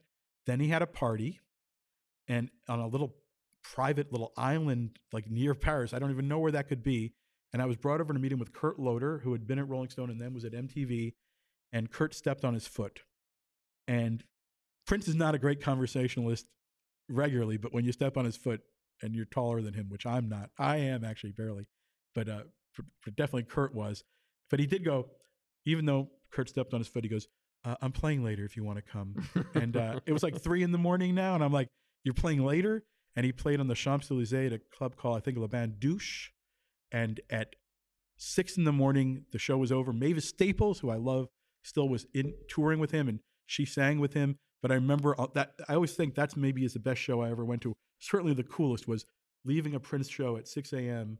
and walking out to Paris, as the sun rose. That was a good day at work. Amazing. Bruce Springsteen. My favorite memory sort of involves Bob Dylan and Bruce Springsteen one year at the Grammys, where they both were on the same show, and Bob Dylan came in first, and I'd written a very minimalist intro, because what are you going to say about Bob Dylan? It was something like, ladies and gentlemen, the original, the man who made it all happen, or whatever. It was one line, and Bob said, "Give me a little more. Give me a little more." Like some of the best writing tips I ever got were from Bob Dylan. I did liner notes for a record, his like 30th anniversary concert, I think, and the advice from him was no adjectives. Which, if you study the writing of Bob Dylan, that's half of his genius. Is he avoids adjectives. He doesn't flower it up generally. It's like he keeps it a lot of nouns and verbs. Nouns and verbs. Being around him is to me still the coolest thing. And yet, getting back to being a dad, like I remember at the end of the meeting, the thing that moved me the most was we had like a 3-hour meeting. I was imitating him to him. It was a crazy meeting. I didn't know half the things he was saying until I got home because he's so much smarter and nonlinear than I am. But at the end, he goes, "You got boys now. You got boys." Like knowing that one of them was named after him, I think. And he got them cookies. He ordered room service cookies, black and white cookies, and put them in a napkin. And I said, he's the greatest genius of our times, but he's also a nice Jewish man who wraps cookies for someone's kids. So then one of his kids, Jacob, I remember, is one of the people who called me years later. He was getting a doctorate at a college, and I get a call, "David, I'm about to go on stage. I need a joke." And I'm like, "Okay, so say," and this is, my wife always say, "You're not good, but you're fast." And I don't know in what context she means that. But I said, "Say, it's so great I'm getting a doctorate. My parents always wanted me to be a doctor. Unfortunately, I wasn't that smart, so I had to go into the family business," which he used, and that was, there's not too many Jew jokes you can write for Bob Dylan's son. You didn't even get the Springsteen. Oh, Springsteen, at that same Grammys, after Dylan came in and wanted a little longer intro, I'd written 2 paragraphs of intros for Tom Hanks to say about Bruce Springsteen. And he was doing, it was wordy because it was that Pete Seeger tribute sort of record he did. So there was a lot of storytelling to do. But Hanks came in, read it beautifully, as he always has. Anything I've ever gotten to work with him, I mean, when we did Tribute to Heroes, I said to Joel, if we have him, it's like having, Henry Fonda in Grapes of Wrath. Just, it's so the American calming voice you want to hear. But so Hanks came in, read it. It was great. And then Bruce came in, and there's a stand-in reading the intro, which is 2 paragraphs long. And all of a sudden, it doesn't sound as great when there's a guy destroying it who's like, an extra. So Springsteen calls me over. He goes, "Give me 1 paragraph. I can't live up to 2. So I had to pick which paragraph. It was like a Hobbes choice, like, where do I go here? But he's Bruce Springsteen, so he's the boss, literally. Michael Jackson. Michael Jackson is just, God, I remember when I was asked to write liner notes they were reissuing Thriller, Bad, and I think this, at least those 2 records. And I said, listen, and this was in the height of all the controversies. And I said, let me just talk to him about music. I said, people don't want to hear me saying anything about him. Let's just, because I think that's the tragedy of Michael Jackson, is the greatest singer I ever heard, an amazing artist, and yet his fame ultimately ate his talent. And he had to die for anyone to remember how good he was, anyone white, because I think that's one of the things, like the O.J. scenario, where it broke down. In fact, when he died, I happened to know it early because my older son was in tennis camp at UCLA next to that hospital, and he called me and said, "There's something happening here with Michael Jackson," because there were all the helicopters, everything was happening. I ended up getting called. It was an amazing day because this just shows you how media has changed. Rolling Stone called and said, "We're going to do a special issue. You need to talk to everybody in the next week." So I ended up talking to Stevie Wonder, Lionel Richie, Smokey Robinson, all these people who I loved. But at the same time, I got a call from Huffington Post, which where I blog for, and they said, "What can you write in the next 2 minutes?" I said, I could write my top 5 favorite Michael Jackson songs, and I did, and it had like 4,000 responses in that moment, and I realized that's when I sort of knew media was changing. It's a whole new universe. Led Zeppelin. Well, 2 quick ones. Jimmy Page, I had one of the worst interviews I ever had with. I was over in England doing something else, and there was a box set. First, there was a box set of the best of Led Zeppelin in those years, And then there was a box set of anything that wasn't on the first box. And it was sort of like, so it wasn't his high priority release, but I'm sit down to interview Jimmy Page, who I'm a big fan of, and he's being a prick to me. He's just being incredibly evasive of anything I asked and vaguely rude. I said, listen, have I done something to offend you? Which I've had to say, you should ask that question early on in an interview. If it's going like that, I think often you can reverse it. But I said, have I done something to piss you off? He goes, yeah, I'm mad about the review. And I was trying to think, did I review like some recent record of his or something? He goes, I said, what review? He goes, the first Zeppelin album, which was destroyed in Rolling Stone. A very negative review in Rolling Stone, but I was 4. I was like, so I said, Jimmy, I was 4 and they were fucking wrong. So can we get over that? And the interview got a little bit better. But I've had that a few times in my life where I've had to say, listen, what the fuck is going on here? Because once you start off in a bad direction, it usually gets worse. Sir Paul McCartney. I am probably married to my wife, large measure because of Paul and Linda McCartney. When I first started dating my wife, I was a few weeks later asked to go on the road with McCartney's. I went to South America, and for some reason, Linda liked me. I don't know. I know Linda McCartney, and she did amazingly wonderful things for me. She took a picture of me, which I use as my author's photo on a lot of my books. She sent it to me. She goes, I know you write books. This is a free portrait. And it was a portrait. I was just standing backstage and she took it. And it's the best photo anyone ever took of me, except for Mary, her daughter, was a staff photographer for musicians, that show I did on Bravo. And I'm like, I only want to be photographed by McCartney women. But cut to, so then we came back to the States and we were in New York at the end of this sort of run of my writing about them, being on the road with them. And she just took me under her wing. And she said, when we got to New York, she goes, are you dating anyone? And I said, I just met a girl. And she goes, and I said, in fact, she's here in New York because she was in New York on business or something. And she goes, I want to meet her, bring her to the rehearsal, the dress rehearsal tomorrow. And for anyone who is a McCartney fanatic, they know better than a McCartney concert. And there are a few things better than a McCartney concert. He's got the best band to this day, unbelievable shows. But the only thing better is his sound checks. He comes out and does nothing from the set. He'll do old R&B that he loves. He'll do weird stuff he's never done. It's just spectacular because it's like, it's not the show or the hits you've seen before. It's a whole other level. And so my wife, who's not even a music-driven person, although she is more now, thought it was the greatest thing. And then we went back to have lunch in the vegetarian catering area. And I had just come from Argentina where I had no steak because I was with the McCartneys. But we're having our veggie lunch. And Linda pulls me over and she goes, you have to marry that girl now. And I went, what? She goes, and she just looked at me and she said, and again, maybe because my parents' marriage, I was not inclined or thinking about getting married at all. And she said, do you think I know something about marriage? And I realized, I said, yeah, you do. You've had a great marriage. They had an amazing marriage. He had such a good marriage. He had a bad second marriage because he didn't know marriages could be bad. She was so amazing, a great lady. But she said, you have to marry her right away. And in large measure, because I was ordered to do so, I think I got married that year. I listened to her. And so cut to the Grammys 3 years ago, McCartney's walking in. I'm backstage dealing with the talent and talking to Ken Ehrlich or something. And my wife is walking down the hall with my 2 boys. McCartney, who does not do this, stops them and says to my wife, can you take a picture of me with the boys? And to that day, that picture is like the picture I take with me everywhere. It's my favorite picture. And I believe, and what's weird is I have never asked McCartney if I feel it was a spirit of Linda saying I need to have that. Because Linda, those boys would not exist, very possibly, if not for her.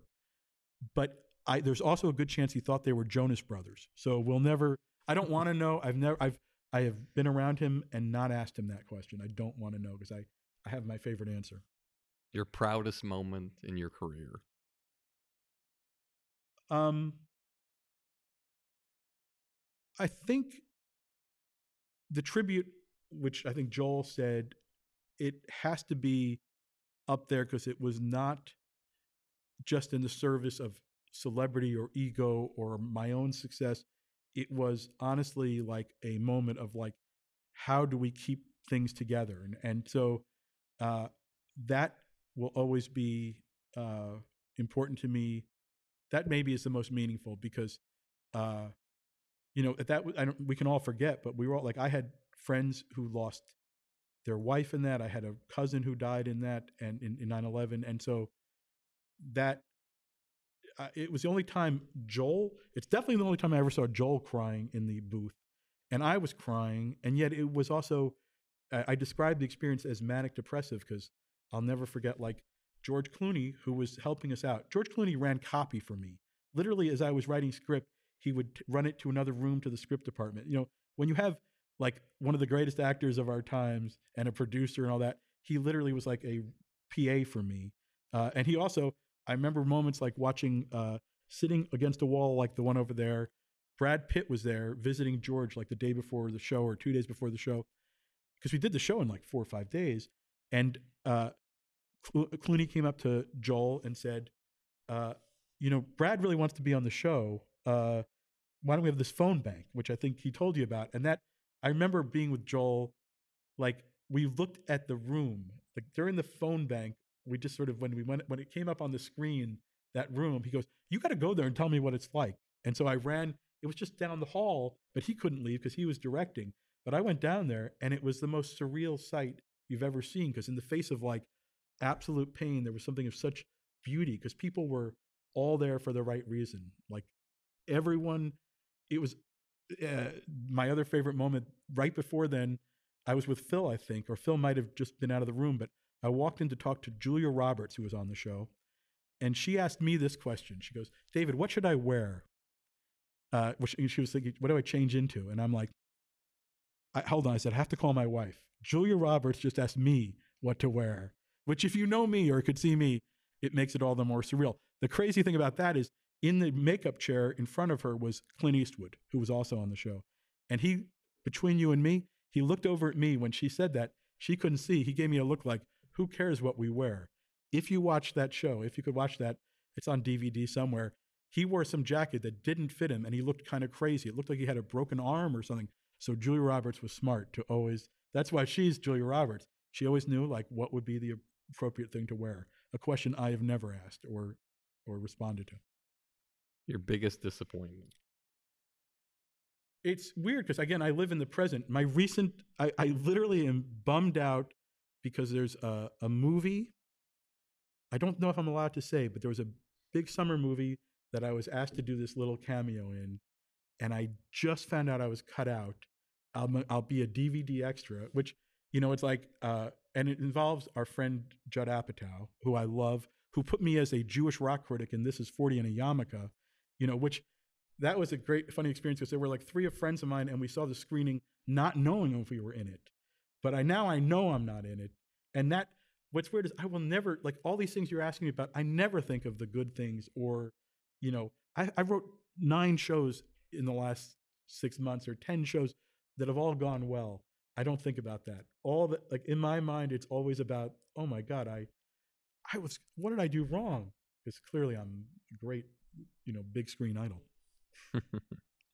Last question. What advice do you have for the young person coming up in the world, trying to get to the next level and have the kind of career that you have?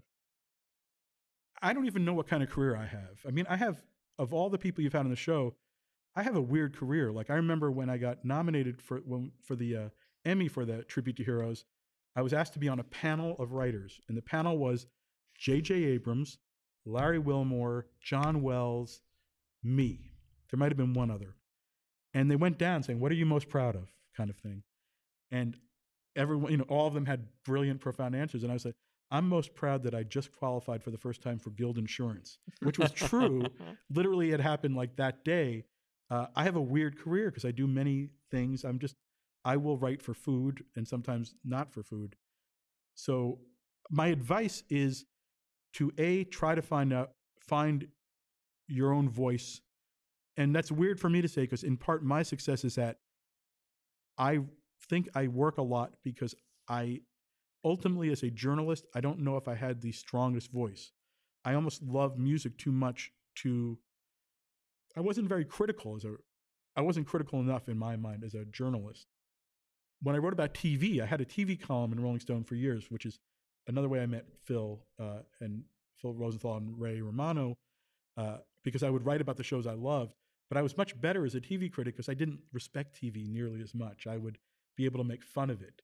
Music is almost it's almost a religious thing to me, so I wasn't as strong. So what I found was my gift was to be able to write for people in their voice, whether it's like writing for the head of a corporation, a big speech, or writing for a comedian jokes. You know, it's like one of my favorite moments ever was Justin Timberlake called me once.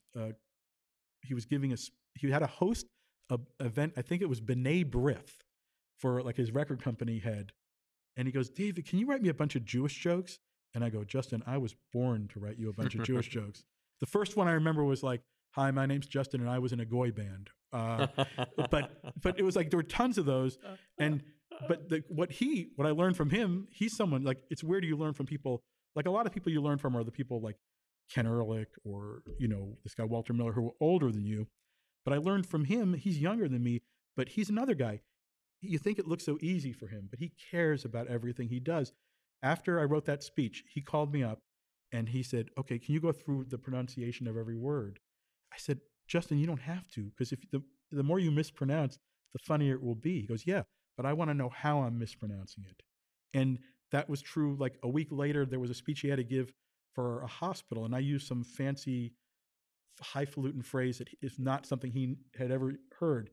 And my thing as a writer is like, whenever someone balks at a word, you lose it, because if it's not natural for them, it won't be natural. But he goes, and I remember him this very vividly. He goes, no, I need to know what this means. And I thought, okay, that's why you're Justin Timberlake. It's like, he's the only person who I need to know what I don't know. And so I would figure you need to know your voice, and then you need to know what you don't know, and get around people who can help you find that. Awesome. David Wild, I pray that the next podcast you do, you don't sit down and you say under your breath, fucking interviews. Thank you so much. You're amazing. No, thank you for having me. I won't listen to this one, but I listen to all the other ones. Well, what a coincidence. I won't listen to this one either. A lot of people won't. No, I'm kidding. I will love this. I will listen to it over and over again. I'm very grateful. Thank you so much. Thank you. Okay, as promised, I'm going to scroll through the list of people who purchased the documentary I Killed JFK. It's an amazing story about the only man in history who has admitted to killing JFK. It's an incredible documentary, and you can get it at the website ikilledjfk.com. You can see the trailer, and it's truly incredible. And so I'm going to scroll through now randomly the people who purchased the documentary this week, and one of these people will be a lucky winner. And they'll get to attend a podcast live with one of my guests, meet them, shake their hand, ask them a few questions, or else if they're out of town, out of state, or out of the country, we'll Skype them in or FaceTime them or anything like that so they can be there. Okay, let's do it. Landing on Ben Piazza from Chico, California. Congratulations, Ben.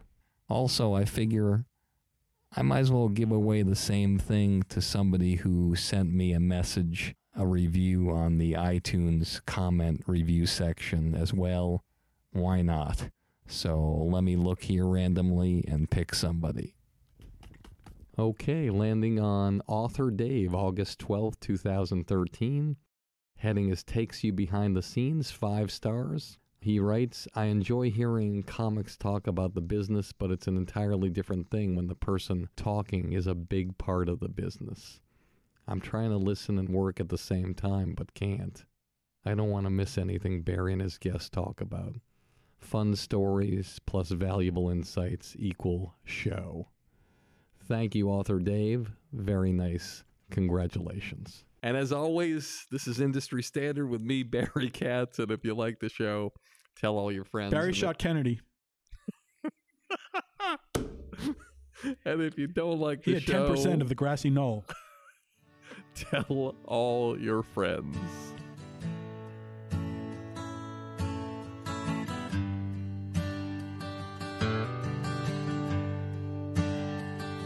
They say it's the glory.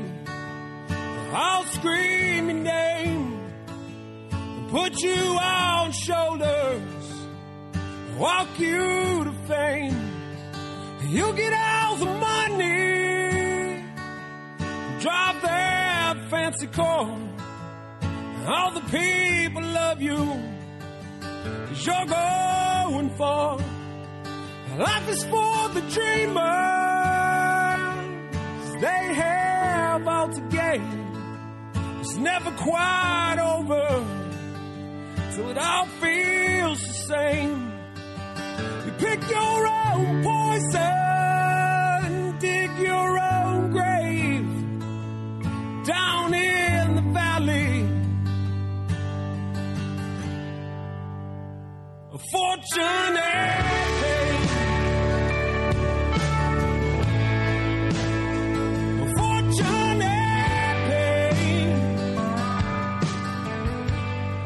Thank you for listening to Industry Standard with Barry Katz. If you'd like more info on our schedule of new episodes, which will be available for download every Monday, or how to reach Barry through Twitter, Facebook, or email, go to barrykatz.com. Before you leave, please take a moment to subscribe to our podcast, leave a comment, and rate it, even if you think it blows. Thank you for your support, and have a great day.